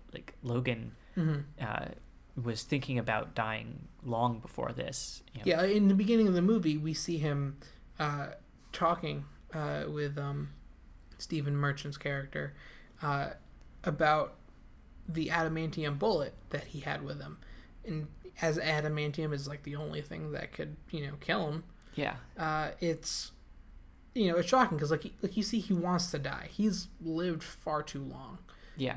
And he knows that, and he wants to get out of it, even though he doesn't actually want to get out of it. It's time for him to end. He knows it's time for for his life to be over, but he also isn't entirely ready for it. Yeah. But as this movie goes on, he gets there. Mm-hmm. But yeah, so pretty much this character, like Logan, kills Professor X. Yeah. And then grabs Laura. Mm-hmm. This character is X-24, the newer, sleeker version of X-23, and instead of building this character, I guess, from the ground up, they have went the route of just kind of remaking the original. Yeah. And they got it to work. Yeah, they wanted something, the company behind the X-23 and the X-24 programs, they say they were trying to find something without a conscience that would just be a soldier. That would just be a killing machine. And by growing up these kids, and by forcing these kids to do it, they grew a conscience. Mm-hmm. They, even though they were, training since the moment they were born, they, still couldn't get around, couldn't have the couldn't get to killing people. And there's a really powerful scene where they show what they do to the kids, and one kid can't handle it, he jumps off a roof, and they're trying to do what they can to contain these people who these kids who, as kids do, develop a conscience. And it's tough. But they built this X-24 who was created by, as we learned, a Dr. Rice. Mm-hmm. That name sounds familiar because his father was the person that injected Logan with adamantium, making his, giving him his metal claws and his metal bones so he could, be more powerful. That being said, poisoned him. Yeah. That's the thing that that has led him to be more vulnerable, why his wounds aren't healing as fast or at all. Mm-hmm. So, clearly this guy has a bias against Logan, because Logan, after he kind of came out of his, ice bath of extreme uncomfortableness, which is probably a good way to describe that scene in Origins, he goes on a killing spree, killing, Rice's dad. Yeah. So Rice has a big anti-mutant agenda, which explains why he is one of the people kind of in charge of you know, taking away all of these mutants and trying to control it with, you know, his X-23 or whatever program. Mm-hmm. And I think it's, you know, and I think it's, as far as bad guys go, it's a good way to get, he has a good backstory. There's reason behind what he does. Yeah. Granted, his role in the movie is less important than, you know, the family. The story is more about Logan, you know, accepting family and accepting death. Yes. And whether or not, and they just kind of use, you know, this whole, you know, bad guys trying to recreate mutants and, you know, catch them just kind of as a catalyst that keeps the story moving forward. Yeah. And I think, you know, that's good, and I think it's done well, and it's, you know, weaved together really well, but it's, you know, less important. Yeah. Fact. But that being said, Logan gets back, and, you know, has to kind of take down this new imposter, should I say. And, you know, we get to see Rage Logan, as I like to call it, where he just kind of goes into a frenzied state and just kills almost everything that moves. Yeah. Even at that point. Even though X-24 had already killed pretty much everything else. Yeah. Including the family that they were staying with. Mm-hmm. That was a sad moment. But when Logan gets back, you know, before battling it out with this, you know, with this X-24, he finds Professor X. He was in, like, this is the first time we see Logan start to soften up in the movie. Yeah. You know, and he's struggling with this, and, like, he doesn't want him to go, but it has to happen. Yeah, like, you know, the first thing he does when he gets there is takes care of Professor X. Yeah. Like, he looks at, you know, X-24 walking away with Laura, and he looks upstairs knowing that Professor X is probably up there. You know, and he makes the decision that he's going after Professor X first. Yeah. I mean, for a couple of reasons. One, because I think at this point, before he fully accepted Laura as his pseudo daughter, like, he, you know, this has been like his father figure for, you know, greater half of a century, I think. I don't know. The timeline's very confusing. But I think the fact that we keep on mentioning the timeline's confusing is one of the reasons why this movie works. Because even though the timeline is confusing and doesn't make sense, it's not something that we ever think of during the movie. Yeah.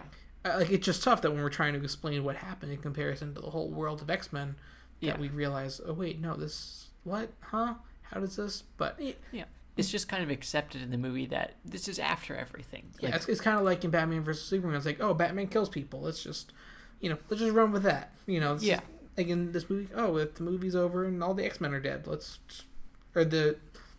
in the future. We'll just run with that and go with it. So it works. I think it's really well done, really entertaining. But yeah, so Professor X dies. Really sad scene. Almost teared up. Didn't. I was able to keep it together. Well, at least for that scene. But yeah, but then you know, Logan takes care of business. The bad guys get away. Well, not all the bad guys. They were able. Rice survives, and is able to, quote unquote, revive.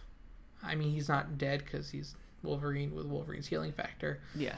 But is able to, I guess, help the healing process with this, you know, drug that they developed. You know, that helps you know, with the really cool special effects of him regrowing an eye. Yeah. That was pretty cool. That was cool. But yeah, so I guess just moving forward from that, let's push it along because we've been talking for way too long. Yeah, so Logan, you know, feels obligated to help Laura. You know, even though Logan doesn't necessarily believe that where he's taking her is a real place. Yeah. And that what he's doing is necessarily gonna do anything. But he still does it. Yeah. He recognizes at least that if they stay still, they're going to get caught and die.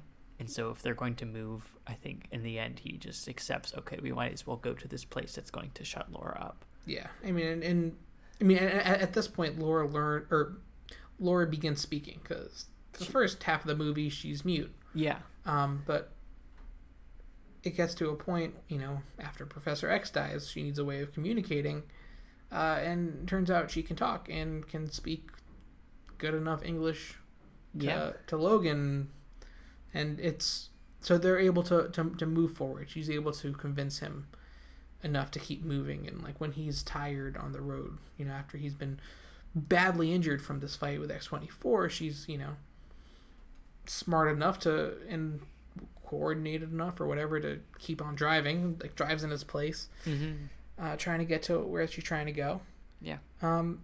So they eventually get there. When they get there, they see, I guess, a camp filled with all of the other kids that were experiments. Yeah, all the other kids in the X-23 program. Or the X-20 whatever program. Or the X program. I think they were, the way I got it from the movie, they were, the number designation was like, more broad, so like all the kids were part of X-23. Oh, maybe? I mean, when they were flipping through the files, they all said X-23. Oh, I was not paying that close attention. I'm more aware of it. Just the character, at least in the comic, is known as X-23. Yes. Of Laura. So it's, I guess, sure. I think that was one of the differences between the comics and the movie, but it's a minor one. Because Laura's never referred to as X-23. Yeah. She's only referred to as Laura, or, Yeah. whatever. But yeah, so they eventually find this camp where a bunch of the kids are, and they're like, tomorrow we're gonna go. Yeah. However, they are able to find them.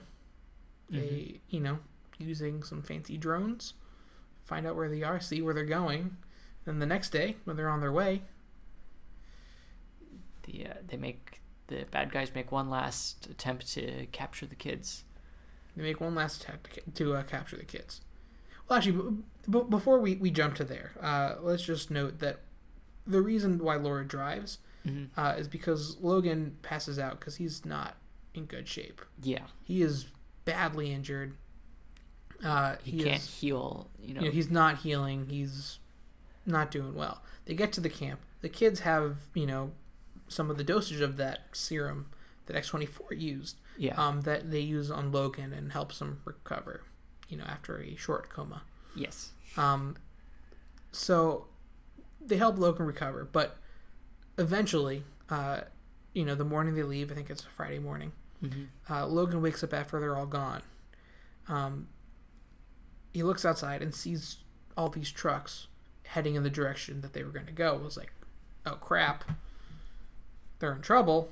I can't let this happen, Yeah. to these kids, to Laura, because, Laura, while he was recovering, was always by his side, helped him, and all that stuff. So he goes and saves them, or he goes to save them, knowing that he's still not 100%. He takes the rest of the serum, which is a lot of the serum, yes, going into, I would argue, the most frenzied mode we have seen from Logan probably since, the aforementioned ice bath of doom. Yeah. So yeah, we see him. He's like running through. Like the kids are already in tough shape. They're being corralled up. But Logan gets there, starts knocking people out. And by knocking people out, I don't mean knocking them out. I mean slicing them through their face. Yeah. As he does. They do not hold back from their rated R rating. No, they embrace it, and I think they do it in, at some moments, probably more for effect, but at moments like this, just done for tasteful. It's done tastefully. He's in this frenzied state. He needs to, save his family. Yeah. And he's gonna do anything he has to do to, to get there. So he's, claws out, killing anything that moves that's over the age of 13. Yeah.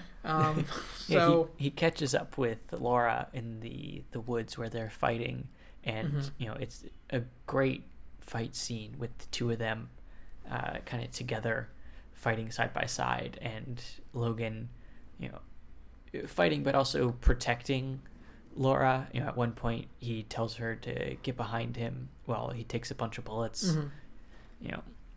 It is kind of his, like, he knows this is a limited time thing and he wants to make the most of it. Yeah, he knows he used all the serum.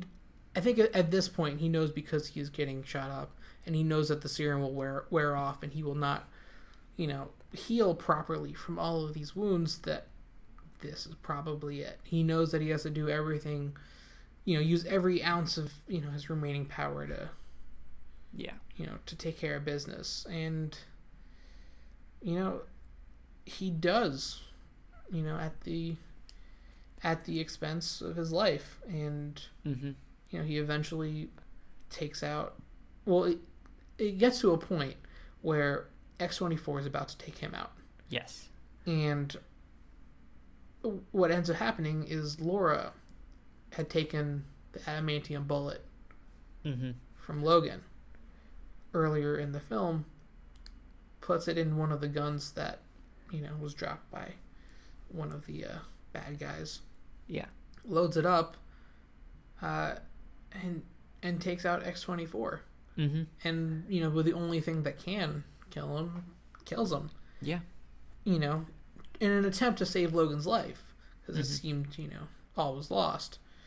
Turns out all was lost. Yeah. But he got to say bye. Yeah. In a really emotional, powerful scene. She got to, she didn't want him to go, but it was tough. And then we see the next day they had they had his, I guess, burial. Yeah. And ceremony. And the whole funeral thing. And it was really powerful. It was. This part I was a little like a little tearing up. I mean, like maybe one or two or Yeah. More than I would admit. Actually, I'm admitting. You are admitting publicly. I'm currently. It got to me. It was definitely one of the most powerful moments I've ever watched, especially in a superhero movie. Yes.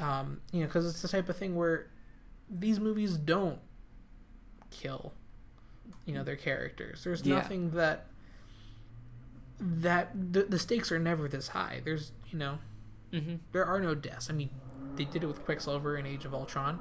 However, it's a character that we just met in that film. Granted, I had a lot of personal connections as a twin. So I didn't love that he died right away. But, not that I didn't love it. It was just that I felt it probably more than the average viewer.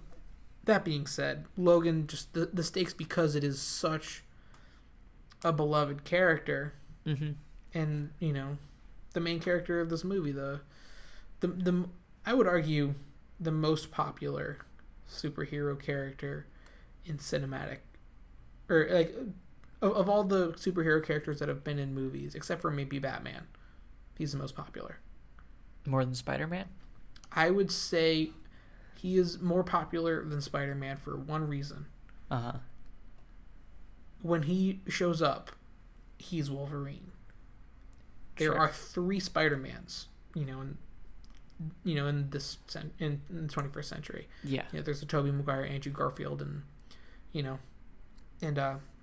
Tom Holland. And I think Spider-Man is my favorite character. As a kid at heart. But I think until just one of those characters, or I guess Tom Holland, who currently has it, until he really takes it and like makes a character his own, and that's the character's, he's synonymous with the character. The character is, he's Spider-Man and Spider-Man's him. Yeah. I would argue that until that day comes, Wolverine And actually, I would also argue that Iron Man probably a little bit closer because he has been, Robert Downey Jr.'s Iron Man. He's really close. Yeah. However, they are, they could make a similar. They could have a similar move with Iron Man. However, I highly doubt that they will anytime soon. Yeah, at least not in this grand of a fashion, I don't think. Yeah, not... Yeah, I mean, maybe they would give...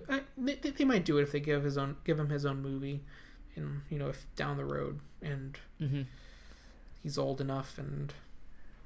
Yeah. Whatever. I mean, I don't know. It's tough. And then granted, it has to be a different movie than, Logan, because otherwise they're just copying. Yeah. And I'm all for copying, but, Marvel shouldn't be the one doing it. They should just be running their formula. And then if they have the chance to take advantage of a situation like this, when they have someone that's like, well, I don't want to do any more after, the solo movie or whatever. It's like, well, all right, if we're going to do it, let's do it right. Yeah. And that they can do that, and I hope they do that, but we have, I would assume, a while until we get there. Yeah. It might be like when Tom Holland gets too old to play Spider-Man. They might decide to go the Ultimate Spider-Man route, switch it over to Miles Morales and give him, an ending. Yeah. That would be similar. But, it's up until now, we've really only had one chance to do it. Well, frankly, we've had two chances to do it, and the other one decided to have him run off to Paris with Catwoman. Yeah, I was gonna say I can't remember the last time I've seen like a superhero movie kill off its main character. I mean, Batman versus Superman when they had Superman, but also they didn't. They didn't. It was It was like, look, we killed off our character. See, we're doing something cool and edgy, but then also we're gonna revive him like 20 minutes later. Yeah, like maybe save that moment for the next movie. Have us like be sad and then like, whoa, he's alive. Or whatever, or however they want to do it. I don't know, but it's interesting. I think Logan, in terms of emotional impact of all the superhero movies I've seen, definitely works the most for me. Absolutely. But I don't know. I mean, also I wouldn't say it's my favorite either, just because I am a fun, 21-year-old toddler. So like I would say like Guardians is more my speed, but like in terms of emotional impact, this one probably takes the cake. Was it your favorite X-Men movie? Yes. Yeah. Hey. I mean, I really like Deadpool, but like Deadpool was a hilarious comedy over a below average superhero movie. It was very generic superhero stuff. Although Ryan Reynolds is amazing as Deadpool, and he's super funny and all that stuff, which is why the movie was good and was entertaining and why people love it so much. Yeah. But the superhero mechanics were just eh. Yeah. Logan was really good, really powerful. And I hate when I have to say that an X-Men movie is good. Because that means that they're going to keep making X-Men movies, from Fox. And not that Fox is bad. Fox is doing a really great job, but I want it all to be connected. I want the X-Men to join the Marvel Cinematic Universe. I want to see Hugh Jackman in that Avengers movie. Yeah. I don't know if it'll happen. Frankly, at this point, I doubt it. Yeah, I don't think it ever will. But we'll see. I don't know. Maybe Marvel might get the Fantastic Four back, or I don't know. I just like to see when everything comes together, and it's tough when it doesn't. Yeah. So we've been gushing about Logan for a while. Yes. I just wanted to do some quick nitpicking things we didn't like before we close out. Okay, sure. And on a sad note, let's go. Yeah, of course.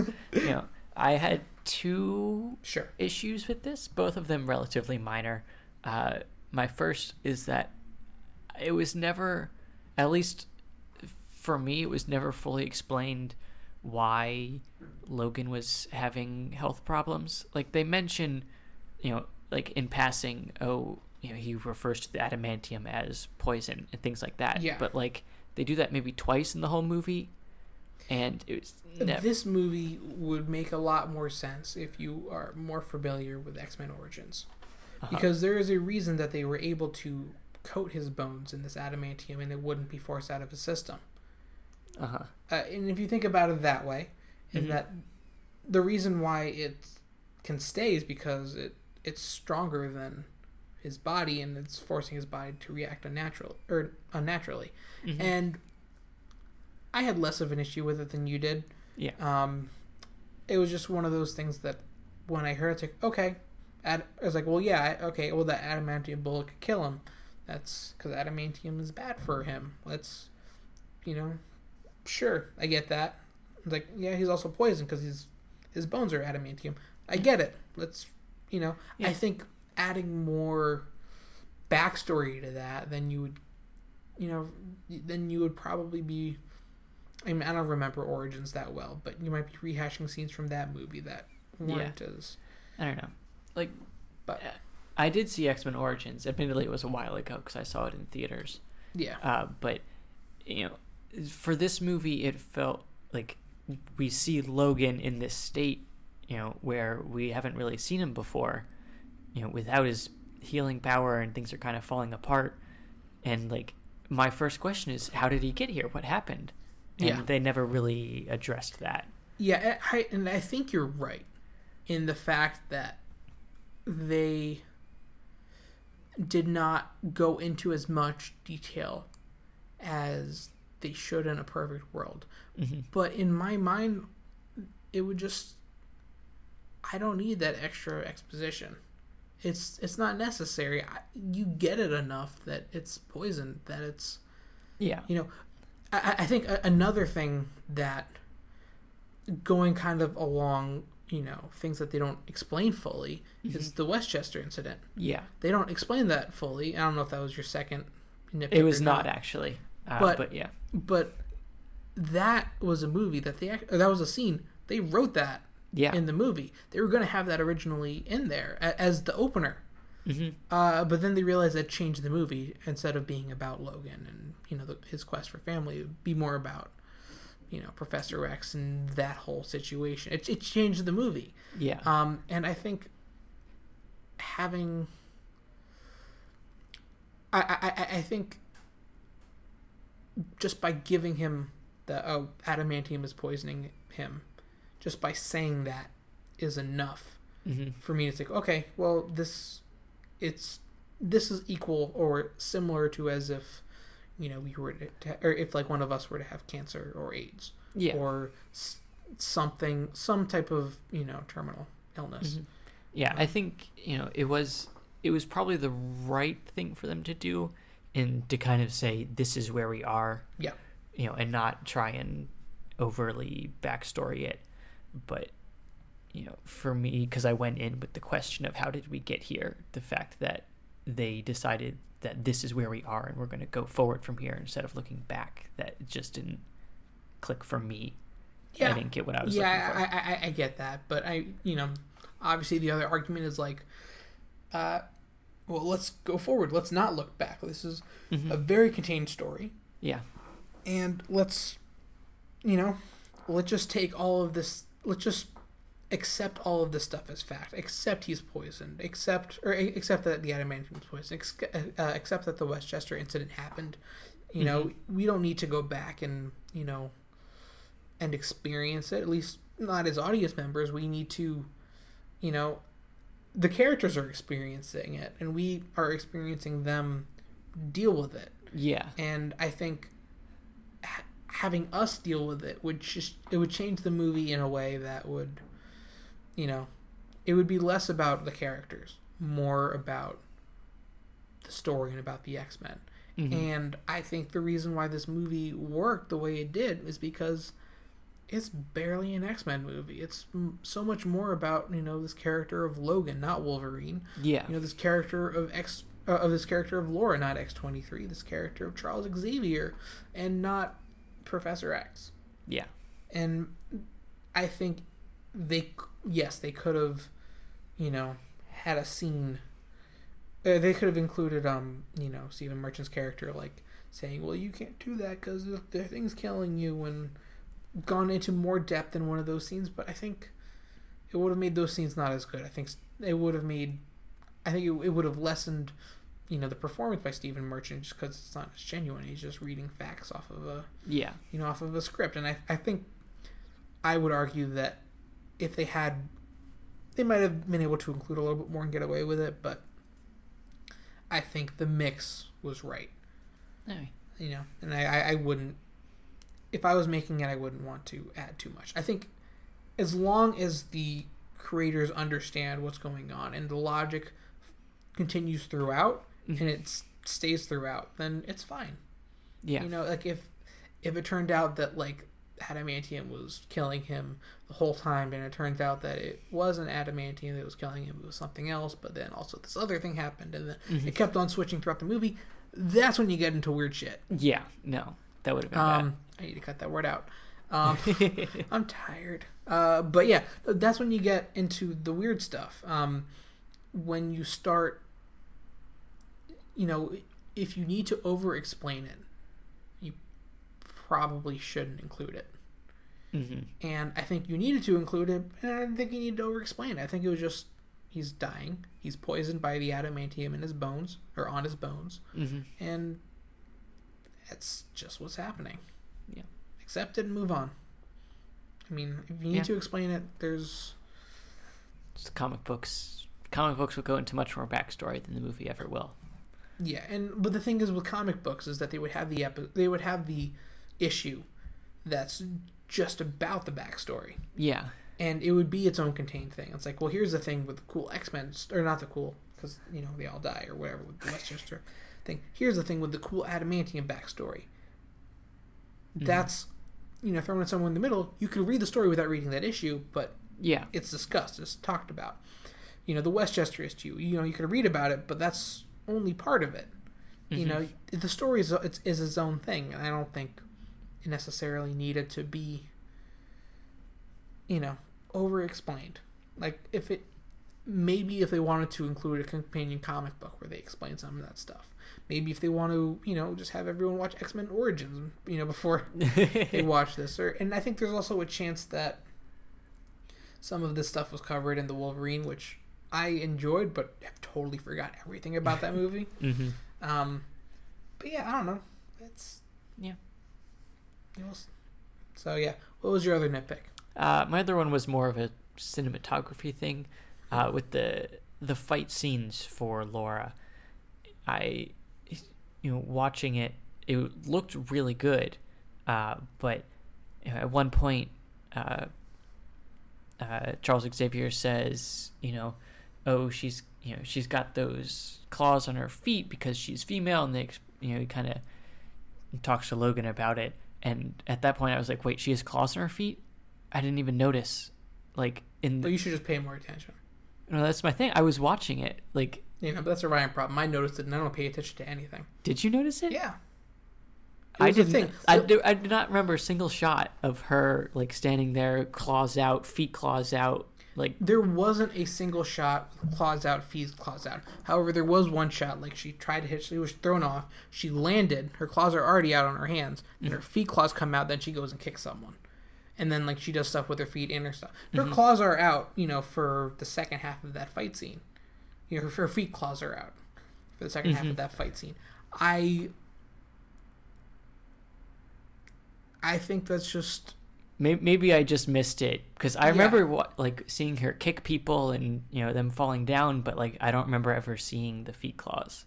Yeah, I think that's just one of the things where at least her style of fighting was just so fast, so quick. Yeah. And, I thought at least how they shot it was done effectively, with the exception of the feet claws, maybe. Yeah. I don't know. I would argue against it because it's something I picked up, and I can miss... I have, especially when I'm tired, have missed important details while watching movies.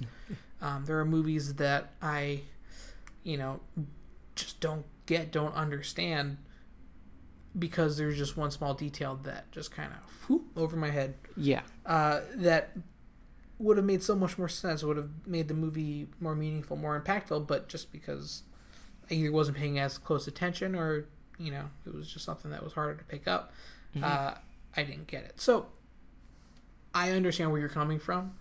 I think he probably is worth a rewatch.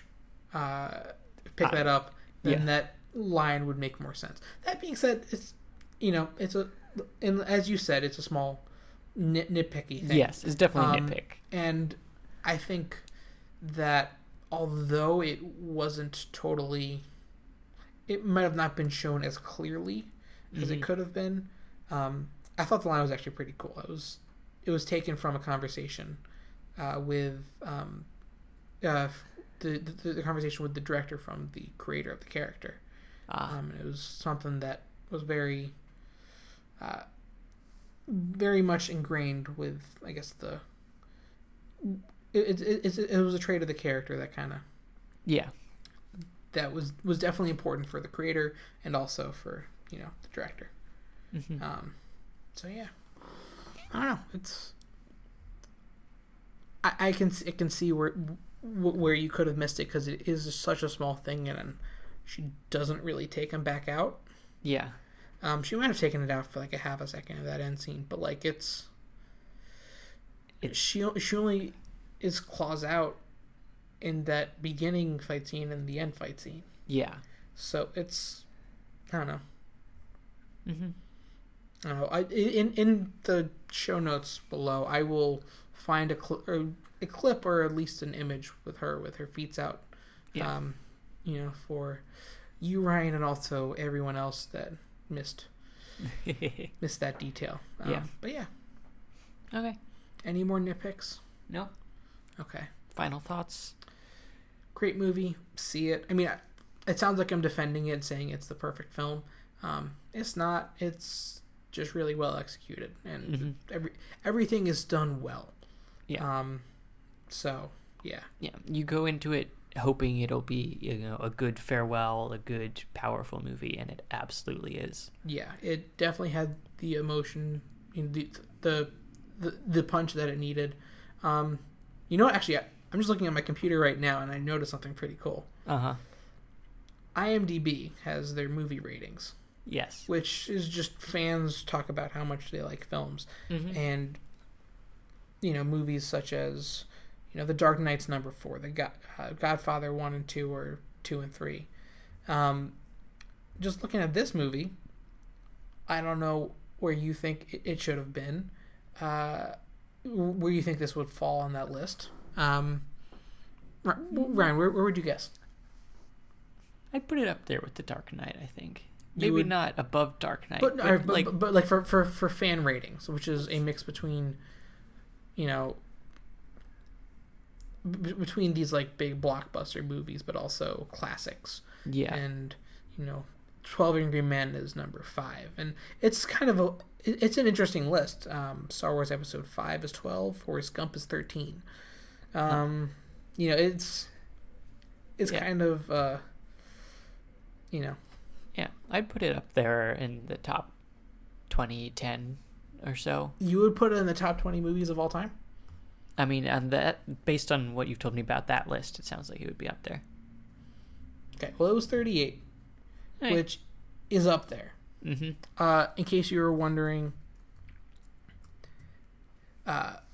just for context, and it's an interesting list, just because there's like a couple of movies that are really powerful. The movies that I think are high are universally loved, critically, universally, really enjoyed.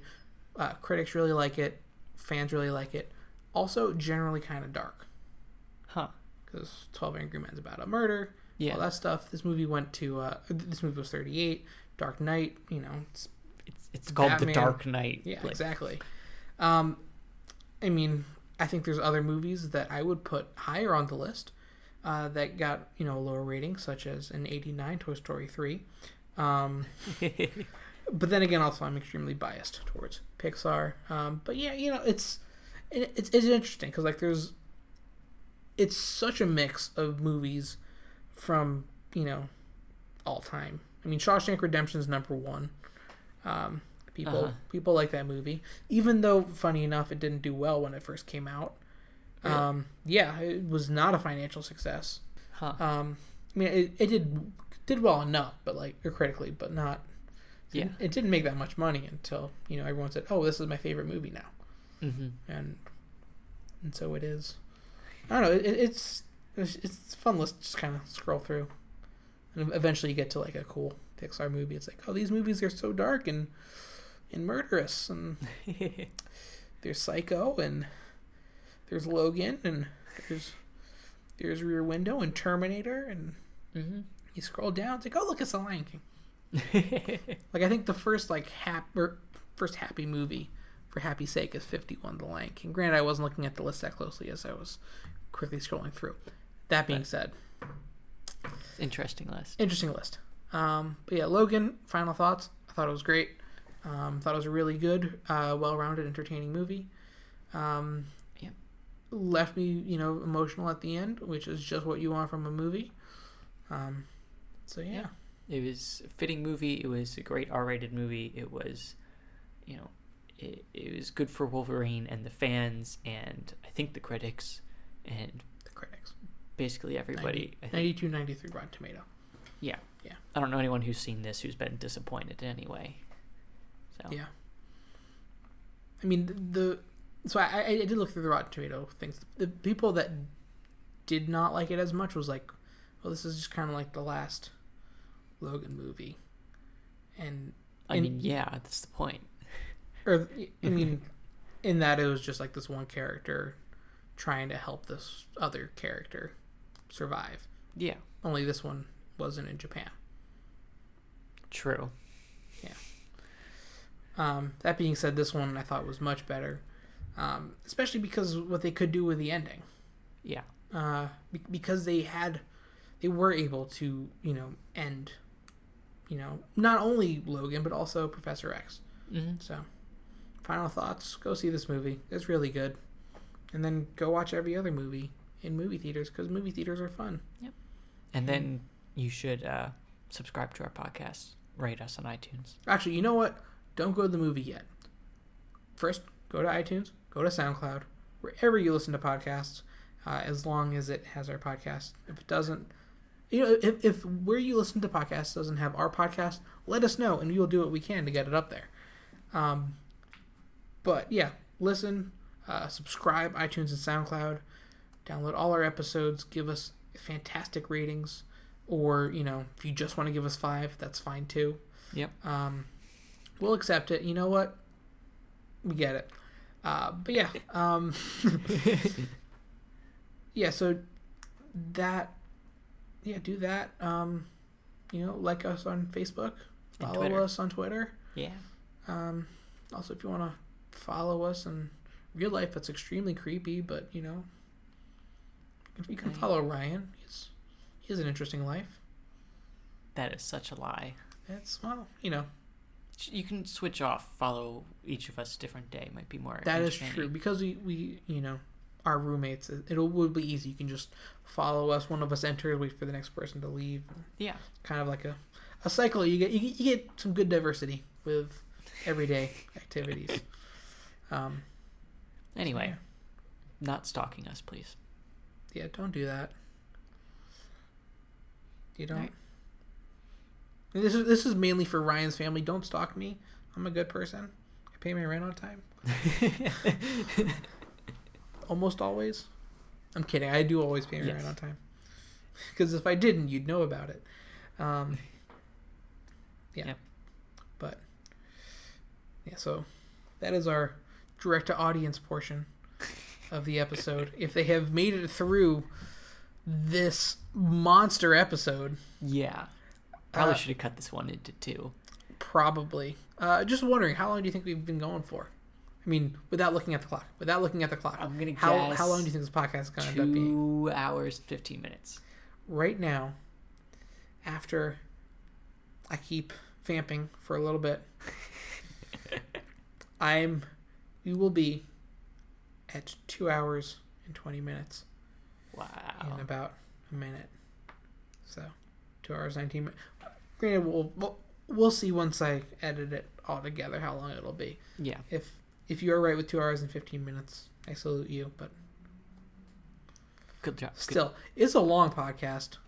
Yeah. We will keep our future ones short. Shorter, yes. Maybe next week we'll have a news only to keep it simple. Yeah. Might even give you just a week off to kind of regroup. If you want to listen to half of this one day and then half the next week, Well, it's too late now. That's true. Well, you can listen to half of it and save the next half for next week. They can do that. You know what? In your reviews on iTunes and SoundCloud, when you after giving us 5 stars, or better, make sure to tell us what you want to do. If you want us to do, if you want us to take a week off, we can. But we want to give the people what they want.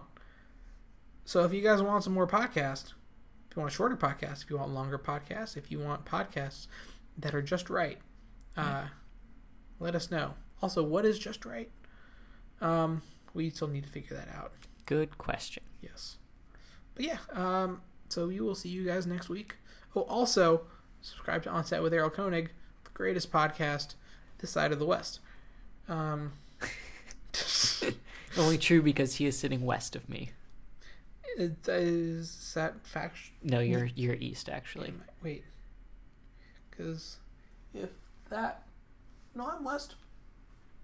No. Wait, no, I'm east. No, that's I don't know. This is excellent podcasting. We're discussing directions that we don't know from our current orientation in our apartment. That you don't know. Yes. I'm confident. Yeah, okay, fine. But yeah, subscribe, download On Set with Errol Koenig. We should have a couple new ones coming up soon, hopefully. So check those out. Subscribe to previous episodes. Also, do all the things we said a million times about this podcast. Subscribe, like, follow, download, follow, rate, love, and stuff. Peace, love, time. Rock and roll. We don't rock and roll. We rock, and I roll. That's not at the same time. Yeah. Okay. Well, if I get enough momentum, whatever. We should end this podcast. We should. We're both exhausted. Yeah. It's Ryan Kunzer signing off. Okay. Bye, Ryan.